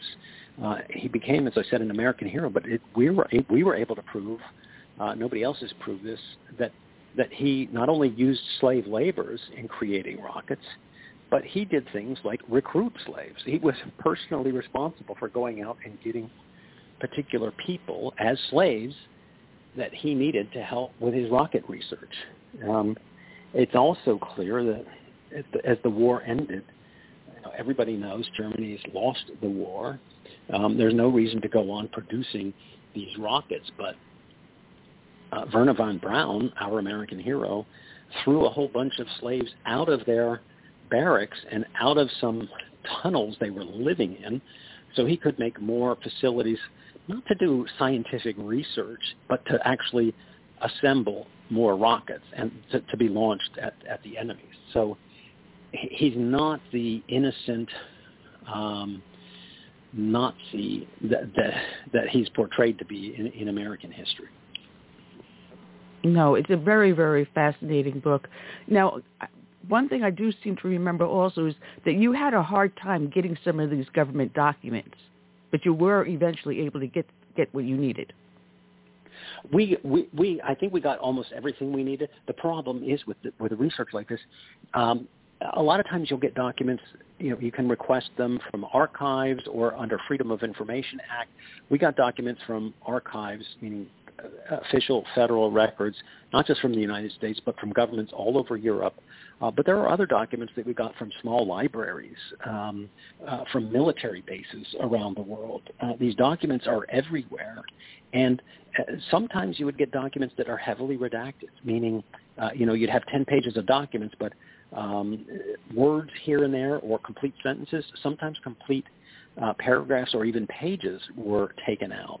And there were 2 documents in particular that I'm troubled about. They're both, one is 35 pages long, one was 70 pages long. So together they're over 100 pages. And this is based on a Freedom of Information Act we made of the Department of Justice for documents relevant to Hans Kammler. And they wrote back to us and said, we have 2 documents. We can't even give you redacted versions. We can't give you anything. But they described them, 35 pages and 70 pages. One was created in 1969. The other was created in 1987. And I just scratched my head. It's like, what do they have that's so lengthy, created 20 or even 40 years after the end of the war on Hans Kammler that they can't reveal to us? To me, that's pretty striking. So we got a lot of what we needed, but I think there's more out there. Oh, so there's going to be a sequel. Yes, we are working on a sequel. I'm still trying to get people to buy the first book. And by the way, I would love for people to buy this book and share it with their older children. And by older, I think, if you're in 9th grade, high school age, this is a good book for kids that age to be reading. I am shocked with some of the data that comes out that describes I have to say ignorance or just lack of familiarity with the younger generation about what happened in World War II. 66% of them don't know what the Holocaust is or don't know what Auschwitz is, and 20% of them don't know what the Holocaust is. And those are some pretty disturbing numbers. And there is a sort of axiom, I suppose, that those who don't study history are doomed to repeat its mistakes. I do believe there's a lot of truth in that. And I don't see a Nazi regime on the horizon, but I do think it's important for people of my generation, 60 years old, to know about this, and people of younger generations who are losing this history to know about this. And the book, The Hidden Nazi, it provides a good introduction not just to World War II and to the Holocaust, but to this, I think, fabulous story of uncovering the real truth about Hans Kammler. Well, Dean, there's a link on the show page. Like we did last time, people can go straight to the link as they listen to the podcast, click on it, and it'll go directly to your book so they can get a Christmas gift for the child of their choice. How's that? There you go. There you go. And my last plug for the book is that it's just come out in paperback. It's available in hardback too, but also Audible and Kindle. So you can read it any way you want. Well, thank you, Dean. God bless you. Dean God bless Reuter, you, and thanks so much for having me on again. I really appreciate it. It's our pleasure. The book is The Hidden Nazi. Click on the link and download it or buy it. But it's an excellent read. But we also want to welcome back to the show Larry Klayman. His book that we had talked to him about last time was It Takes a Revolution to Get the Scandal Industry. He is the former chair and founder of Judicial Watch and current chairman of Freedom Watch. Larry Klayman, how are you today? Oh, I'm hanging in there. I mean, it's a difficult period of time for the country and for people that live in it. But we're soldiering on, and we've got a plan on how we can create a new government and move on from the dictatorship that we're currently living under. You're the man with the plan. I have a plan. And right now, we basically are like under a dictatorship. We have a president in the Oval Office. Well, I'm not sure. He could be on that stage set. Maybe he's not at the White House. They're probably filming him at the stage set again. But things are coming out of that White House that it's like you shake your head every day. Can it get any crazier? Do they even know what they're doing, or are they just doing this deliberately to destroy our nation? No, it's deliberate. And let me give you their 6 or 7 part plan because it keeps growing. Number one, they're using COVID-19 or whatever it is that's out there. This Delta variant may not be COVID-19. It may be the Spanish flu revisited because Fauci was doing gain-of-function research on that, which is far more deadly. They use that to take total control of the American people. We've, in effect, become like the Jews of Nazi Germany. If you don't want to take this vaccine, which I believe is dangerous, then you're going to wear the Star of David so they can tell who you are. And they're going to put you, figuratively speaking, on boxcars and send you to concentration camps. I'm being metaphoric. Secondly, they'll use the FBI as a Gestapo, and it fits the first analogy, to terrorize anyone who rises up and dissents, like they're doing with the people who were in Washington, D.C. peacefully on January 6th. Not, the few criminals on both sides, but overwhelming majority. Then they'll use the federal judges, who Jefferson predicted because unelected and life tenured would become despots and tyrants, to rubber stamp what the establishment wants. And, of course, these judges became federal judges through forms of legalized bribery, just like bribery. Campaign contributions and other political grease got them on the bench. They're no different than the judges of King George III, who rubber-stamped his edicts. Then you destroy police departments by defunding them or getting rid of them. And you let crime run rampant through the streets. You destroy Judeo-Christian ethics. You start a race war. You propagate the notion that there's no difference between a man and a woman, and that if your kid comes home from school and says, gee, I think it's neat, I want to be a transsexual, then you take him off to a place, and then Obamacare will pay for his transsexual operation. I'm not even joking here. This is what the left is maintaining. And then, of course, you destroy any sense of life. You kill hundreds of millions of babies and without any kind of remorse. And in addition to that, you destroy the military, which is necessary for our national defense. We saw what's been going on in Afghanistan. So, yeah, it's a full-court press. Oh, I forgot, the southern border. You let drug traffickers, sex traffickers, terrorists, and others run across the border, many infected with disease, and then you spread them out throughout the country. So we are in a far worse situation today than we were in 1776 under King George III. He was not socialist. He was not a communist. He was not an atheist. He was not a radical of these other groups. He simply wanted to tax us, overtax us to pay for the rest of his empire. These people want to do that. They want to destroy capitalism. Oh, yeah, again, I forgot the other prong. Pump money into the economy so nobody wants to work, so you destroy capitalism, free enterprise. This is their plan. It's by design, and they have succeeded in only 9 months. So we don't have a Republican Party that will stand up for them. How many emails do you get every day asking for money, even from people in and around Trump? I get 5 to 7 of them every day. I send, President Trump doesn't need money. He's worth $8 billion. The American people need money. This goes to the consultants. This is a scam. This is a racketeering enterprise. The Republican Party does not exist as our protector, so we simply need to form a new government as our founding fathers did in 1776. We need to nominate honest people, people that represent us to run that government, and we need to leave this government to its own devices in Washington, D.C. They can commit crimes against each other. It's not far-fetched. It's what we did in the days, months, and years leading up to 1776. We have a nation, but we don't have a government. And the Declaration of Independence says, when in the course of human events, the sovereign, the rulers, no longer represent the people under the laws of nature and nature's God, not the laws of the king, not the laws of the state, the laws of nature and nature's God, that they have a right to alter or abolish that government and to form a new government by and for the people with equal rights for everyone in pursuit of life, liberty, and happiness. That's paraphrasing Jefferson and the Founding Fathers. This is what we must do. We will not be violent. We will not declare war against this other government, this corrupt government. They can collapse under their own weight.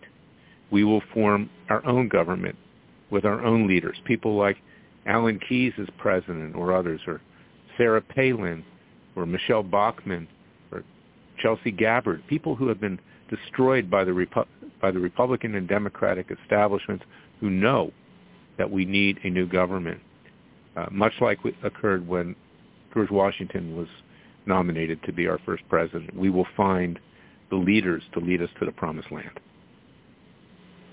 And you have this all laid out where people can go look at it? Is it under Freedom Watch? Yeah, at freedomwatchusa.org. You know, we had a Third Continental Congress on July 5th and 6th of this year.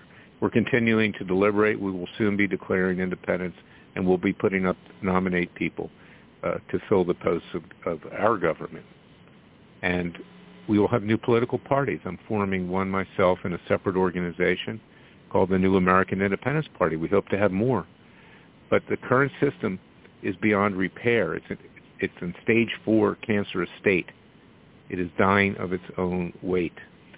And I'm tired of watching these people go on TV, particularly Fox News, raise money for themselves, tell people things are going to happen, they're not going to happen, and then rolling over. Just yesterday, Mitch McConnell caved in, he's the minority leader in the Senate, to the majority leader, Schumer, increasing the debt to the United States. This is temporary for a few months, but it will be increased. The Republicans don't represent us. They simply don't.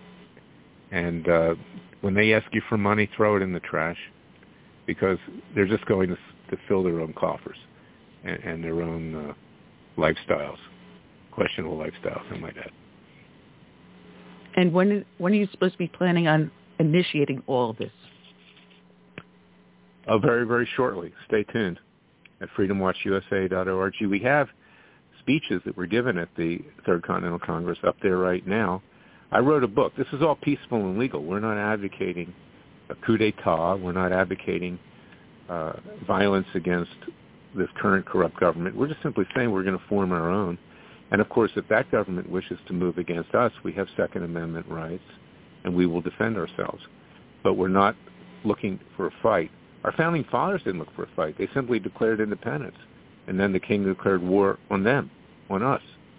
So, but if you care about your kids and grandkids, and you don't want them to live in a socialist, communist, atheist hell, which is, we're very close to that right now, then you're going to have to take risks. You're going to have to get out of retirement, put the scotch and soda down, take your feet up off the coffee table and turn Sean Hannity off, stop being entertained, with scandal. You have to rise up. And that's what I wrote about in my book, It Takes a Revolution. Forget the Scandal Industry, which you can get at all major booksellers, and for a contribution of $50 or more at freedomwatchusa.org, which pays for these things because they are expensive. We also have citizens' grand juries where we're holding corrupt politicians and judges accountable to the rule of law. That is our right, just as our founding fathers did when they took the legal system back. And, to the extent we can make any headway in the courts because the federal courts are corrupt, we're bringing cases and hoping that we find one honest judge that will do his job. Frankly, haven't found one yet, but we hold out hope. Well, you have a couple of the citizen grand jury information up there already, and you've initiated a lawsuit against the FBI director and agents and bureaus over the January 6th incident. Where does that stand?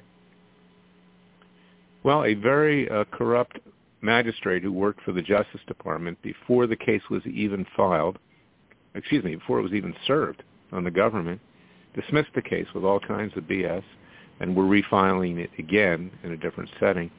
But this is what I'm talking about, is that Jefferson said, and I write this in my book, and this is why we need a new government.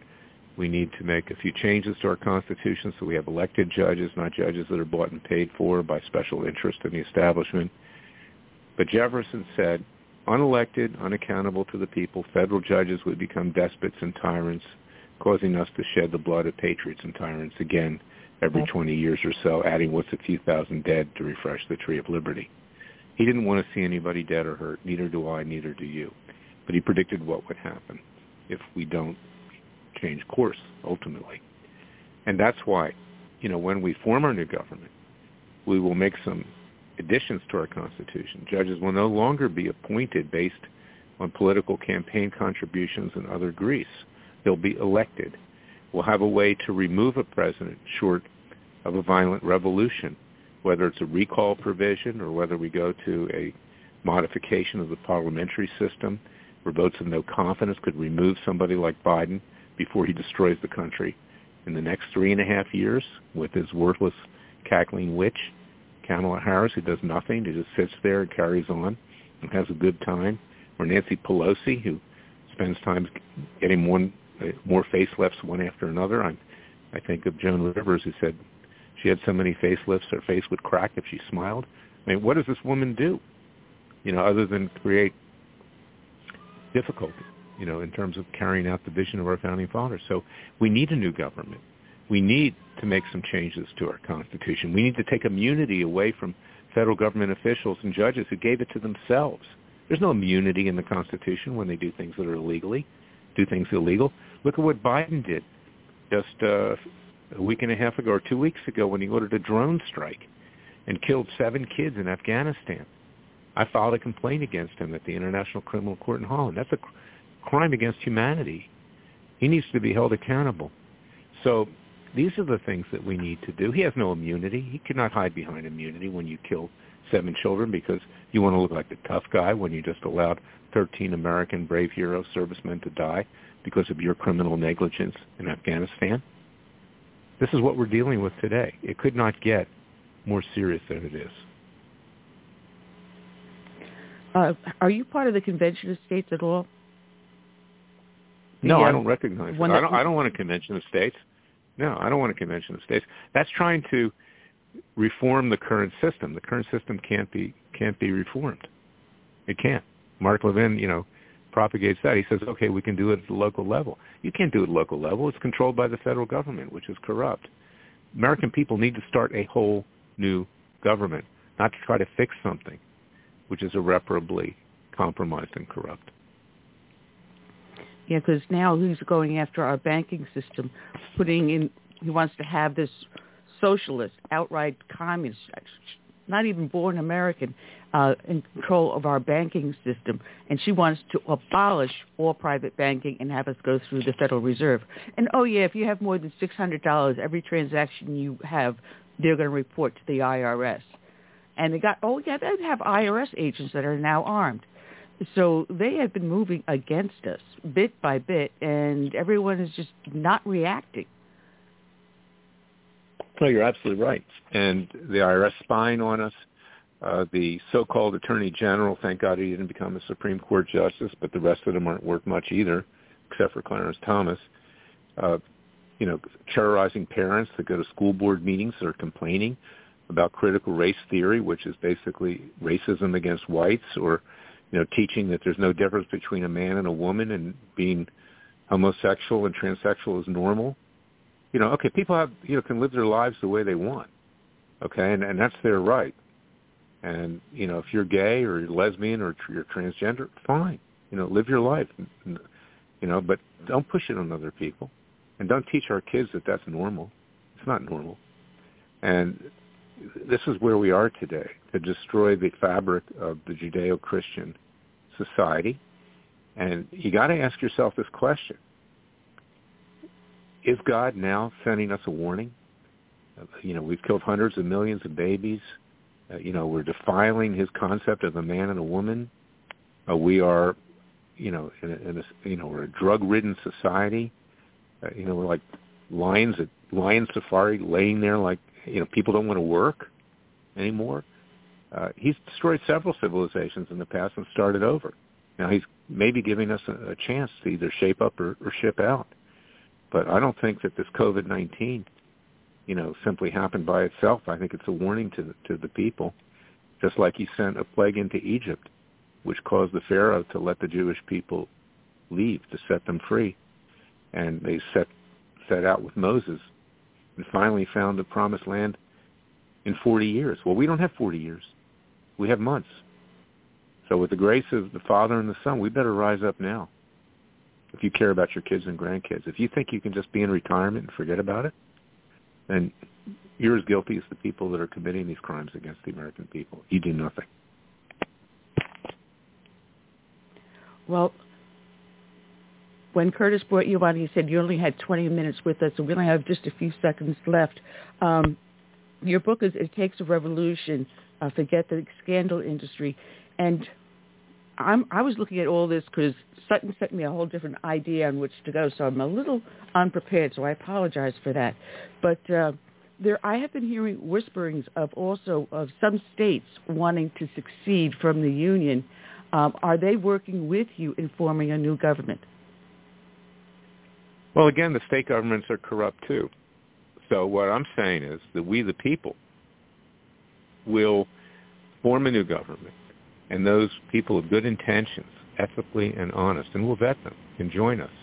And we do welcome the states to join us, but the states comprised of the people, not of the corrupt politicians in state government. Now, if there are, people that want to join us, I've been favorably disposed so far of Governor DeSantis in Florida. That's my home state. He should leave the Republican Party and join what we're doing, the party of the people, because his Republican Party will attempt to destroy him. They will not let him rise. Even Trump has threatened DeSantis in the last week or so. Trump, thinks he's going to be president again. He did good things for the country. I supported him. We were, in effect, his law firm at Freedom Watch. But his time has come and gone. And we must recognize that. It's now up to us, the American people, to rise up. Trump is not the political Messiah. There's only one Messiah, and there's only one Father, and we must now do it for ourselves. So that's where we are today. And we thank Trump for what he did, and I wish him and his family well. But we now need to move on by ourselves. Well, Larry, it has been a pleasure having you on. Your book, It Takes a Revolution, Forget the Scandal Industry. There's a link to Freedom Watch on the show here, so as people listen to the podcast, they can go in and find out more about what you're doing. Thank you very much. It's my honor to be on your show. I wish I had more time today, but I have a big legal brief due later today. And God only knows what the federal courts will do with it. So we're trying in any event. All right. Well, good luck. Good luck. Larry Klayman. Thank you. God bless you. Thanks. Okay. Bye. Check out Larry at Freedom Watch. There's the link on the show page. Click on it and you can learn some more. All right, so we got Heritage calling in a few minutes. They'll be calling in about another 10 minutes, Curtis. So let me go into my pile of magic stuff here. We were talking originally about this legislator in Pennsylvania that wants to create this law so that if you hit the age of 40 or you have 3 kids, they want you castrated. They want you fixed. Oh. And was it going to call it the Bobbitt law? oh, jeez. Oh, here goes the jokes. And then if someone finds out or knows that you did not get yourself get yourself fixed, get yourself snipped, they can collect a $10,000 reward if they turn you in. And he's going to call them scofflaws. Those who have not complied with the statute within the allotted time frame, the proper authorities will arrest them for scofflaws. Can you imagine this? They're forcing us to wear masks all the time. They're forcing us to get vaccinated, and now they're going to force you to have a vasectomy. I mean, yes, where like is sci-fi movie. It's one of those Stephen King special epics, and it's being played on a live stage. It is. You really can't make some of this stuff up. It gets crazier and crazier and crazier as you go along. And, if you're pro-choice, it's my body, my choice. But if you're pro-life, suddenly, no, it's not your body or your choice. Or if you're anti-vaccine, it's not your body, it's not your choice. And now if you're a man that is fertile and you've had 3 kids and you've hit the age of 40, it's not your body, it's not your choice anymore. And that's the attitude. The law for thee, but not for me. And, sometimes I just shake my head. And Larry was talking about corrupt judges, and this was recently Adam Castellino in the Patriot Journal wrote about this. There have been 131 federal judges caught breaking the law. They ruled on cases where they had a financial risk. And you wonder why we have so much trouble with the courts.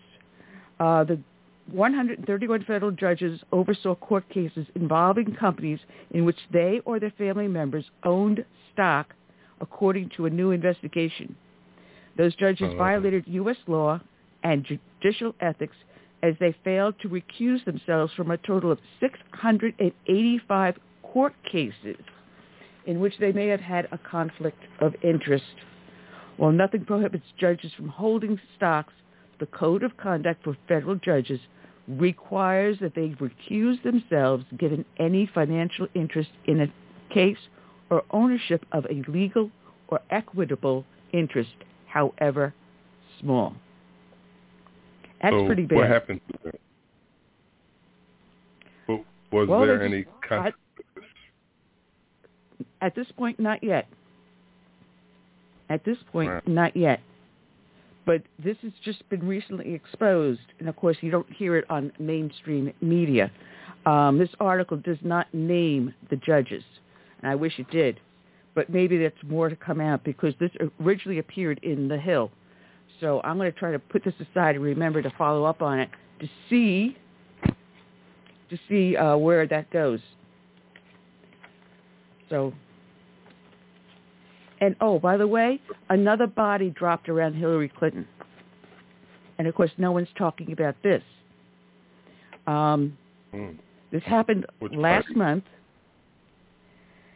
I'm looking for this guy's name. All right, hang on a second. I'm looking for his name. Just bear with me. Where is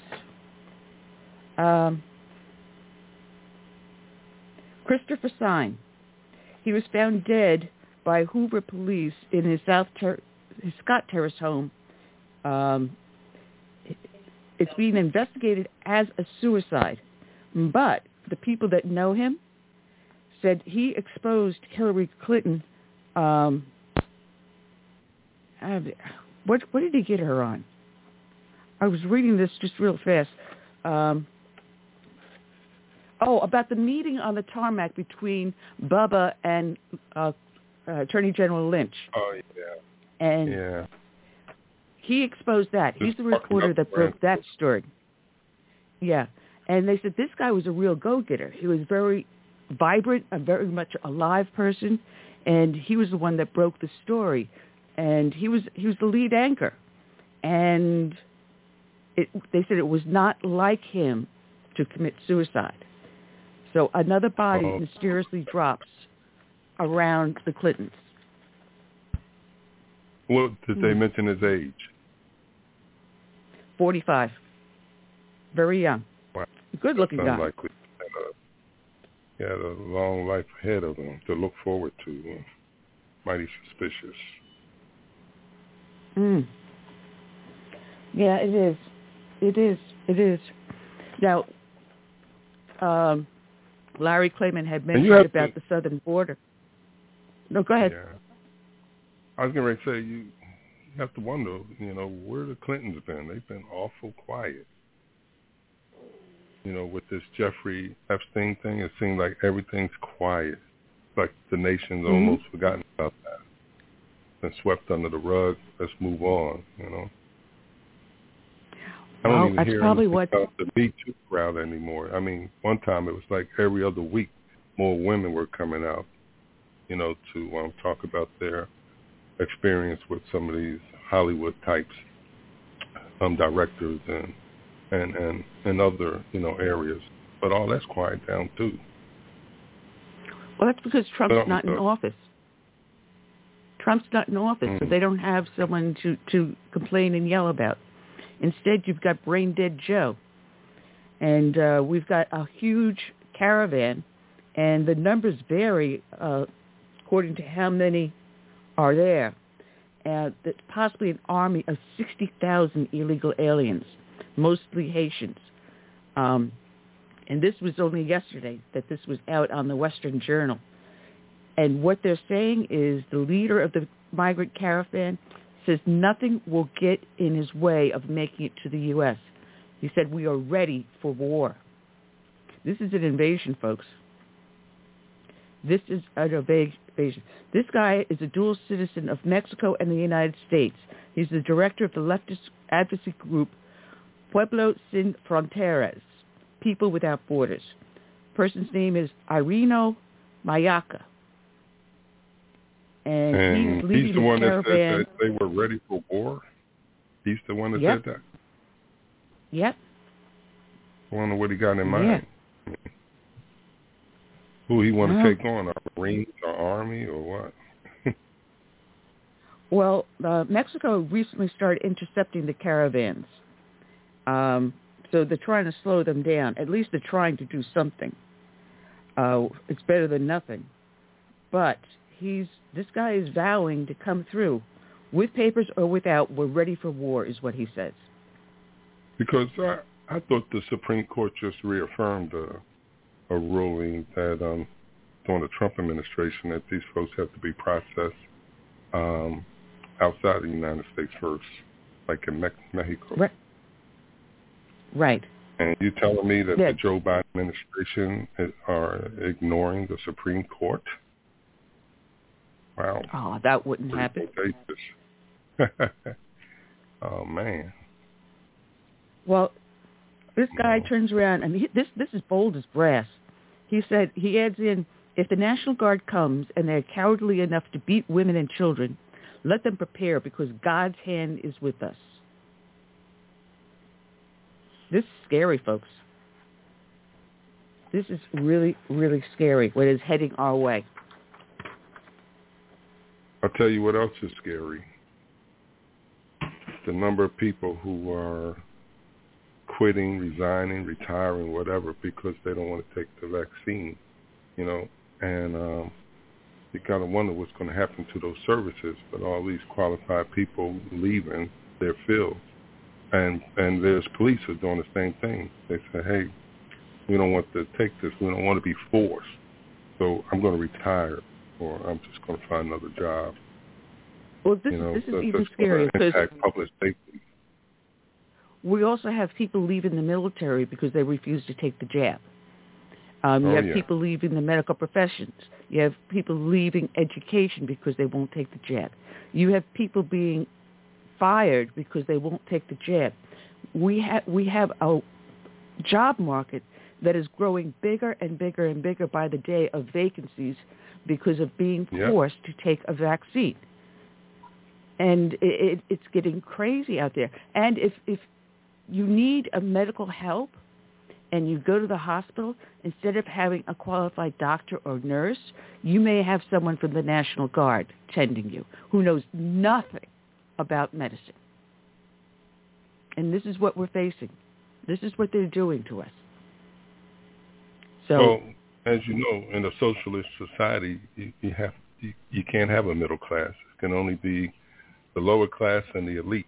So this is, I guess, their best opportunity to destroy our middle class. Because, I mean, in my city here, and we're a small rural town, our restaurants cannot be open, any longer than 2 or 3 o'clock in the afternoon because they don't have anybody to do another shift.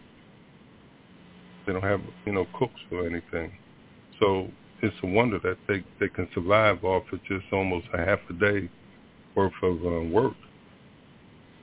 No, they can't. They're just treading water. They really can't. And it's like that. Treading water. It's like that everywhere. And if you notice, if you go to grocery stores now, you see more self-checkout lines because they can't get cashiers in there. And that's you true. See more and more self-checkout. Walmart is almost nothing but. If you see 2 or 3 cash registers open with someone working them, that's a lot. That is an awful lot. But, Curtis, I got to step away for a split second here, so you carry on for me. I'll be back in just a few minutes, okay? All righty. So, and Curtis is taking over. All right. So, as we were saying, the job market is to the point where, like Annie said, these small businesses are treading water. And I don't think they're going to survive too much longer because of the taxes that are going to be coming forth. That's going to bring them finally under.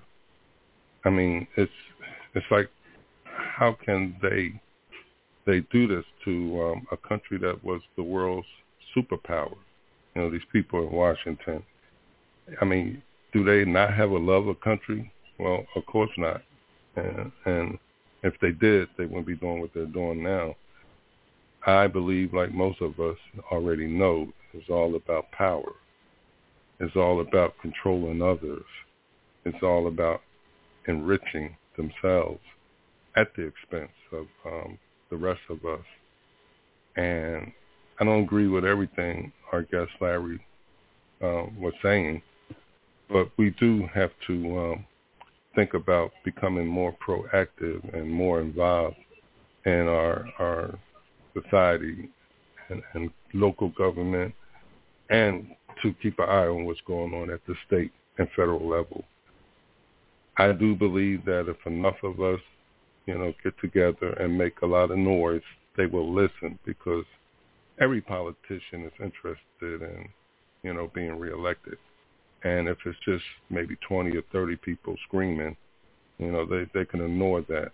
But if there's like 3 or 4 or 5,000 of us, even 10 or 12, they're going to take notice of that.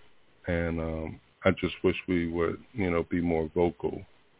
I know that it's hard to do this in this day of the cancel culture, where you're being censored on Facebook and all these other social media platforms. I mean, myself, my latest book, Truth versus the Democrat Party, you can't find it anywhere because I can't find a distributor. It's been banned, basically, is the term, by distributors, online distributors like Amazon, Barnes and Nobles, and there's like about 8 others that rejected this book because they don't agree with the contents, which is it's nothing but the truth and the history of this country. And it's sad that we've gotten to this point where it's like we're living under Nazism. But I'm a little more positive, and I believe that we can get out of this and we can reclaim not just our country, but our schools and our dignity and our world standing. Well, Sounds like Curtis. Yep, Curtis, I'm back. And I believe we have our next guest on the line. I do hope this is David Ditch. Yes, it is. Yeah, David Ditch with the Heritage Foundation. He's the policy analyst of the Grover M. Hermann Center for the Federal Budget. And oh my goodness, Mitch McConnell, what are we going to do with this man? I mean, I just want to put him and Lindsey Graham in a boat and send him over to some socialist country. Get him out of my hair. Oh, man. Yeah, it's...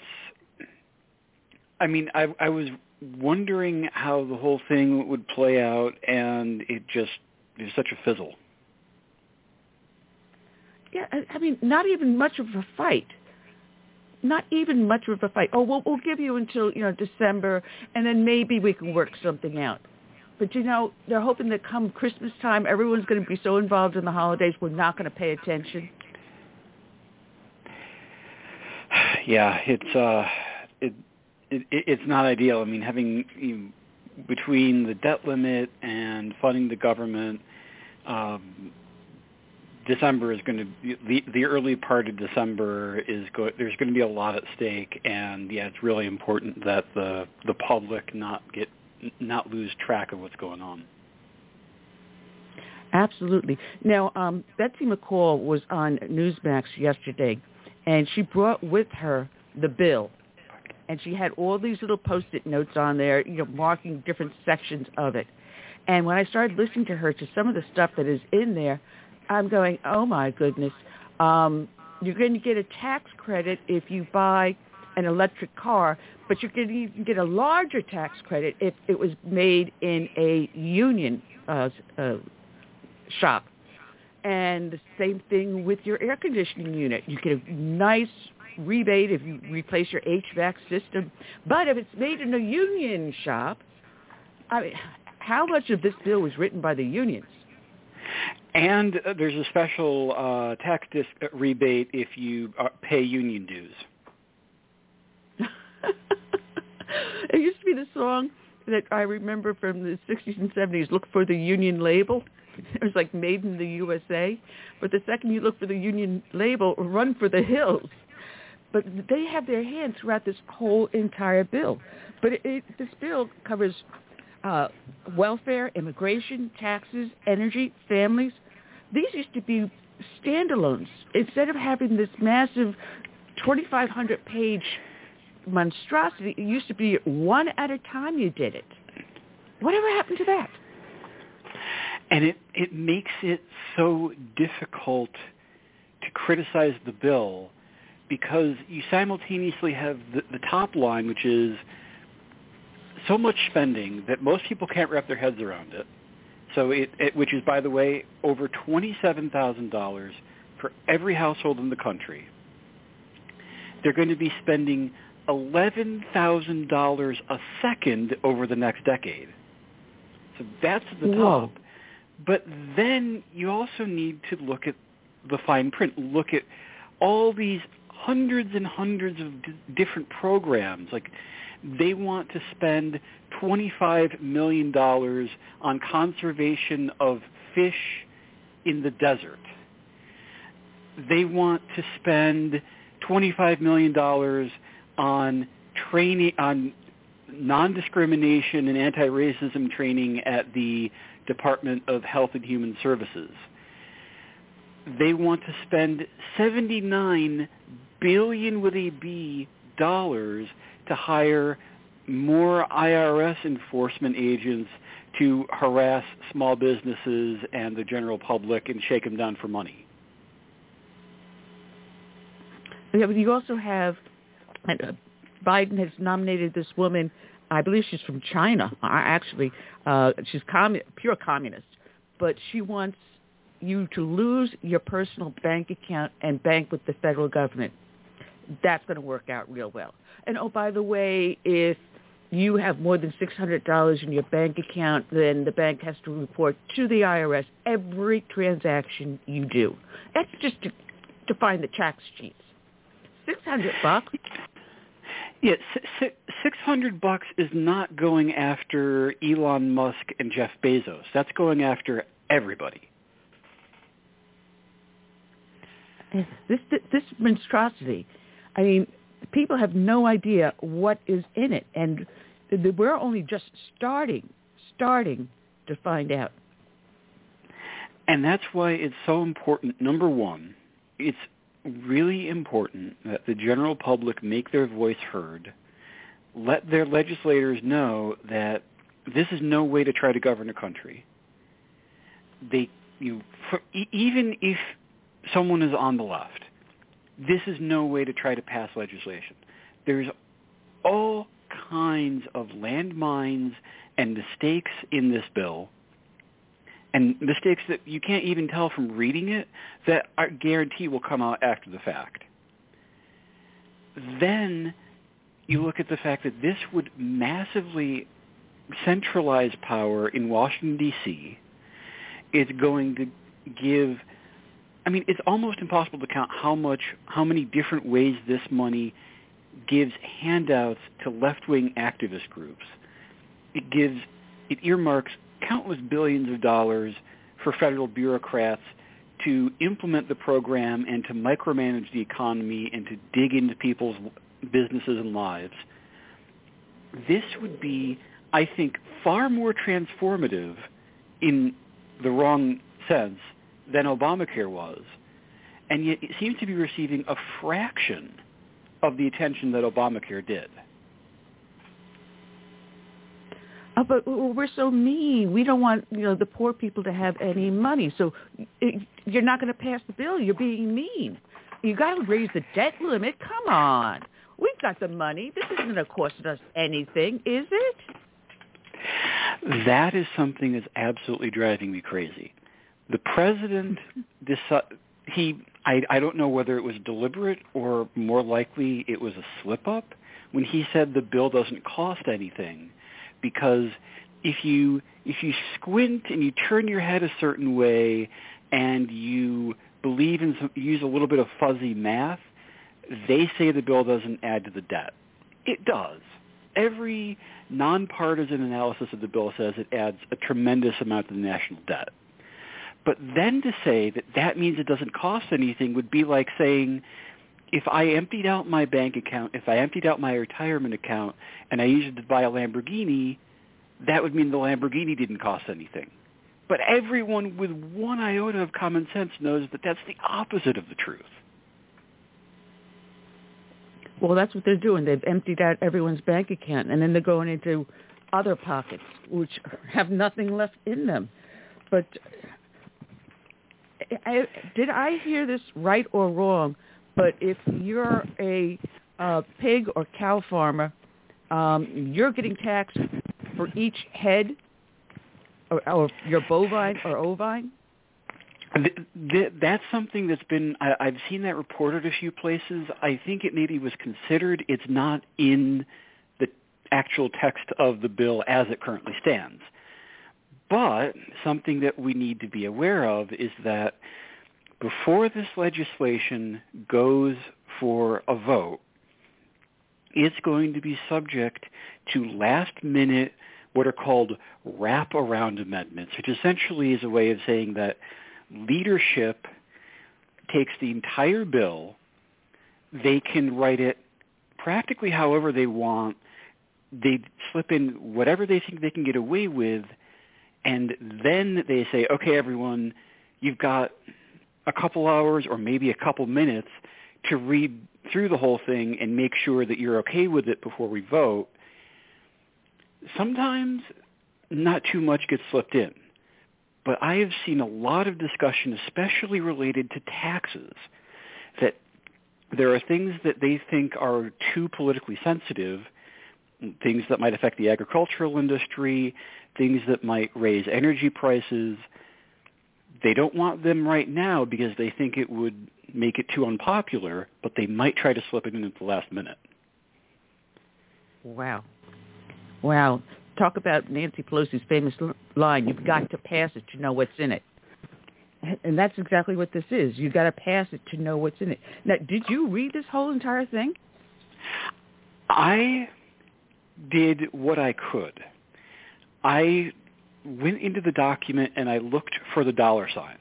There are about 1,500 dollar signs in the bill, and I used that to try to find what exactly are they spending on and what are the things that stand out as being a little bit suspect.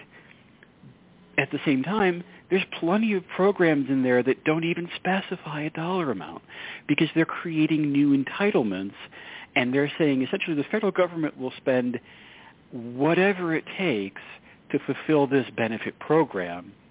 And even though these bills were originally drafted in committees weeks ago, we still don't know how much this thing would actually cost because the accountants at the Congressional Budget Office are still crunching the numbers, and they've been overloaded because of how obscenely huge the bill is.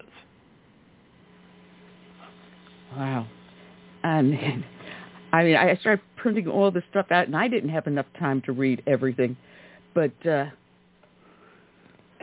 I mean, I'm looking at all the stuff, and it's like, how do you actually come up with half the stuff? It's almost as if they said, "Hey, listen, we're going to put a spending bill together. Give me some of the craziest things possible, or your biggest wish list, and we're just going to tack it all in." Is there any way we could get them to actually split this bill down into smaller ones just so that we can start analyzing? Because you wrote in your article it would take a person at 5 minutes a page 202 hours to read the entire thing, and they want them to do it in less than 72. This is crazy. The thing is that they, because they don't have big majorities, because the American public never empowered them to pass a far-left wish list, the best they can do is pass a couple bills over the next 2 years, literally 2 major bills, using the process that would let them get it through the Senate with only 50 votes. Rather than saying, okay, let's pass what might be sort of center-left legislation, stuff that everyone can agree with that doesn't go absolutely hog wild, but no, they have allowed the Bernie Sanders of the world, the AOCs of the world, to run the show. They're the ones who are saying that we need to spend every penny that they can suck out of the economy and use it to empower these radical activist groups and subsidize everything under the sun and destroy untold millions of jobs in the process with the tax hikes. And that's why so many of the dwindling number of less radical Democrats in both chambers are balking at this. And that's why they're struggling to pass it. If they'd written something that wasn't absolutely insane, it probably would have already passed. They've thrown so many things in there. They're obsessed with this word equity. And I was reading the articles about some of the stuff in there.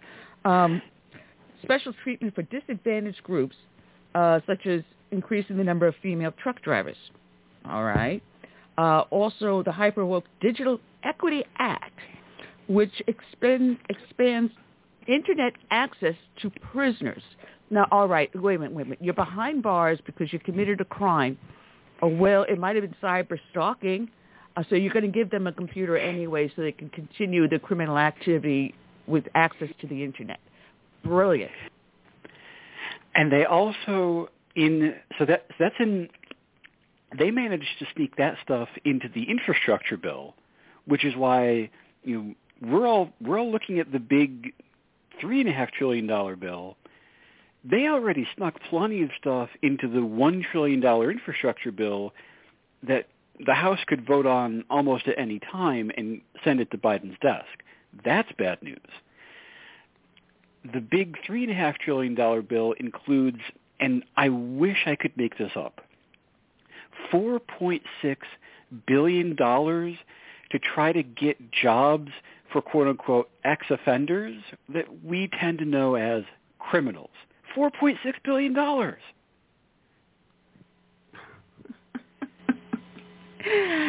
I mean, like you said, you can't make some of this stuff up. I mean, they also want. You mentioned equity. They want to spend $3 billion on what they call tree equity. In other words, that there are some communities that don't have as many trees as others, so the federal government needs to pay to have trees planted there. They want to spend $1 billion on equity for electric vehicle charging stations, even though poor households can't afford electric vehicles to begin with. But they want to try to make it look like less of a handout to the rich. So how are they supposed to buy these electric vehicles? Oh, wait a minute, tell me, there's something in the bill for that. They give out some generous tax credits, but it's still not nearly enough for how expensive the cars are. It still means that the vast majority of those subsidies are still going to be going to the top 10%. Oh, but we're not supposed to pay attention to that because, in theory, the bill raises taxes on higher income households. I mean, it's the number of times that this bill gives with one hand and takes with the other, all in the name of shoving as many parts of the country as they possible in their favored direction, trying to micromanage decisions for household, decisions for businesses. Like, they want to raise taxes on businesses and then spend billions of dollars on bureaucrats at the Small Business Administration whose job it is to help businesses. So you're going to tax businesses to pay for helping businesses. I think they'd be better off just keeping their own money and helping themselves, but then I guess I'm not a member of Congress. No. Now, if the House does pass this, which looks like they probably will, what's the chance of actually making it through the Senate? Because you've got two Democrats I don't think are going to vote for it. I don't even know that it's going to pass the House for sure. All of the attention, all of the heat is being directed at Senators Manchin and Sinema, but there have been a handful of House members who aren't happy with the size of the bill, both in terms of how much it's spending and how big it is. And there are supposedly several senators who are keeping their mouths shut, trying to sort of duck and cover, but who, given their druthers, don't want anything to do with this monstrosity. I think what's likely to happen is the bill ends up getting shrunk by some dollar amount, which would then require them to get rid of a lot of programs and cut back on some of the entitlements. But it isn't clear whether then the progressive wing, the Bernie Sanders and the AOCs, would be comfortable, because then to them it would be too small. It wouldn't be enough of a power grab for their liking.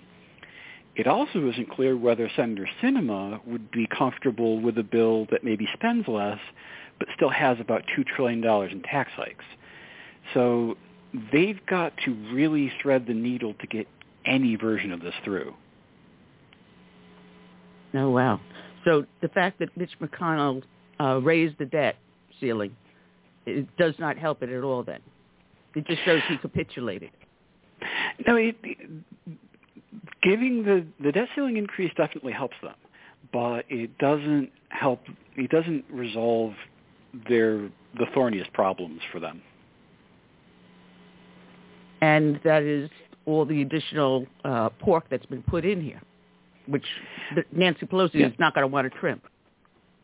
Oh yeah, I mean, you talk about Nancy Pelosi and pork.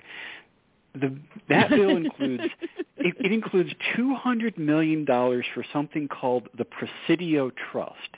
I guarantee none of your listeners have ever heard about it, but this is a park and golf course group located in her home district of San Francisco. Why we need to spend $200 million on a park and a golf course in San Francisco is anyone's guess, but again, just happens to be in Pelosi's district. Isn't it funny how that works? And next thing you know, when she does retire from Congress, going to rename the park the Pelosi Park. Right? I mean, if she gets that $200 million through, they might as well. Oh, you know, I remember years ago when the debt clock hit 1 billion. I mean, but now it's like, hey, you know, don't even blink anymore that we're up in the trillions. And how many years will it take us to get out of debt if we were ever to have a responsible Congress and Senate? I mean, the sad thing is at this point our nation's finances are so far gone, the goal isn't even to pay off the debt or even pay down the debt. It's just to stop the debt from growing faster than the economy. And even that goal, as small as that might sound, would be very, very difficult because of how quickly spending is growing on the programs that already exist, which is why it's so vital that Congress not create hundreds and hundreds of new spending programs. Well, David, we're down to our last 4 minutes, and it has been a blast. I wish we had more time with you. Tom always sends me the best people from over at Heritage every week, so God bless the man. I love him. But people can find you at heritage.org, correct? Correct. Well, David, it has been a pleasure, and have a very happy and blessed weekend. You too. Have a great weekend. All right. David Ditch, check him out over at Heritage Foundation. He's got excellent articles that explains all of this, so check him out over there. Curtis, as I said, we're down to our last few minutes in the show, and we are already booked solid for next week. Matter of fact, I believe we're going to have Peter Navarro on next week, as well as your friend. So it should be an exciting show. And so check it out, because I've already got the guest up on the show page for next week, but I don't think I have a title in there yet. I don't remember what I did. I don't remember what I do. Well, I'm looking forward to it. Well, that's all we got for today. So I'm going to find my closing song, if I can get the mouse to move. Come on, mouse. I can't believe this. What a time for the mouse to stop. Here we go. Bear with me, folks. I'm not crazy. And here we go. Gary Pecorella, Save America.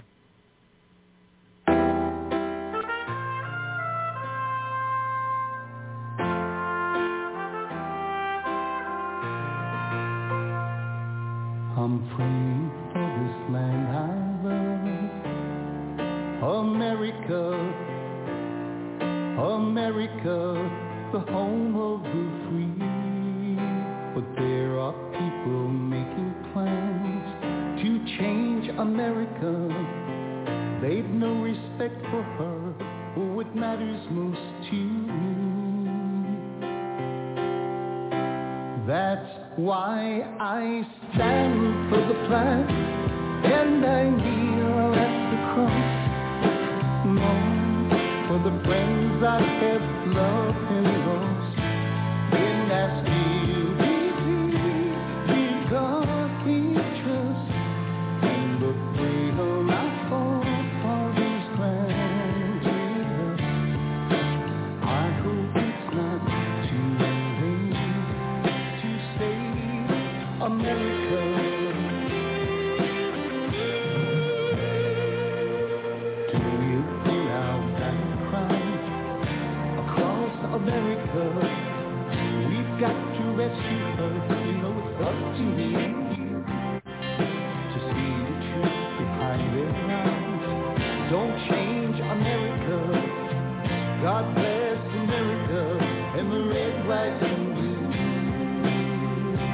That's why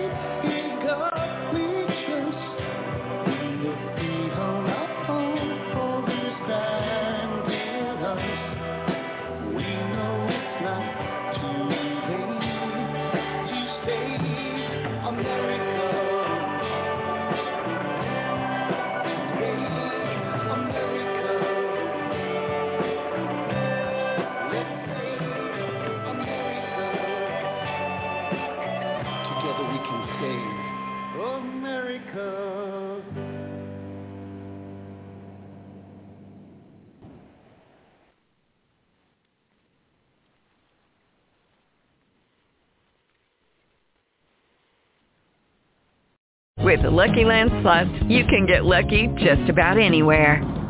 This is your captain speaking. We've got clear runway and the weather's fine, but we're just going to circle up here a while and get lucky. No, nothing like that. It's just these cash prizes add up quick. So I suggest you sit back, keep your tray table upright, and start getting lucky. Play for free at LuckyLandSlots.com. Are you feeling lucky? No purchase necessary. Void where prohibited by law. 18+ terms and conditions apply. See website for details. O'Reilly. You need parts? O'Reilly Auto Parts has parts. Need them fast? We've got fast. No matter what you need, we have thousands of professional parts people doing their part to make sure you have it. Product availability. Just one part that makes O'Reilly stand apart. The professional parts people. O'Reilly.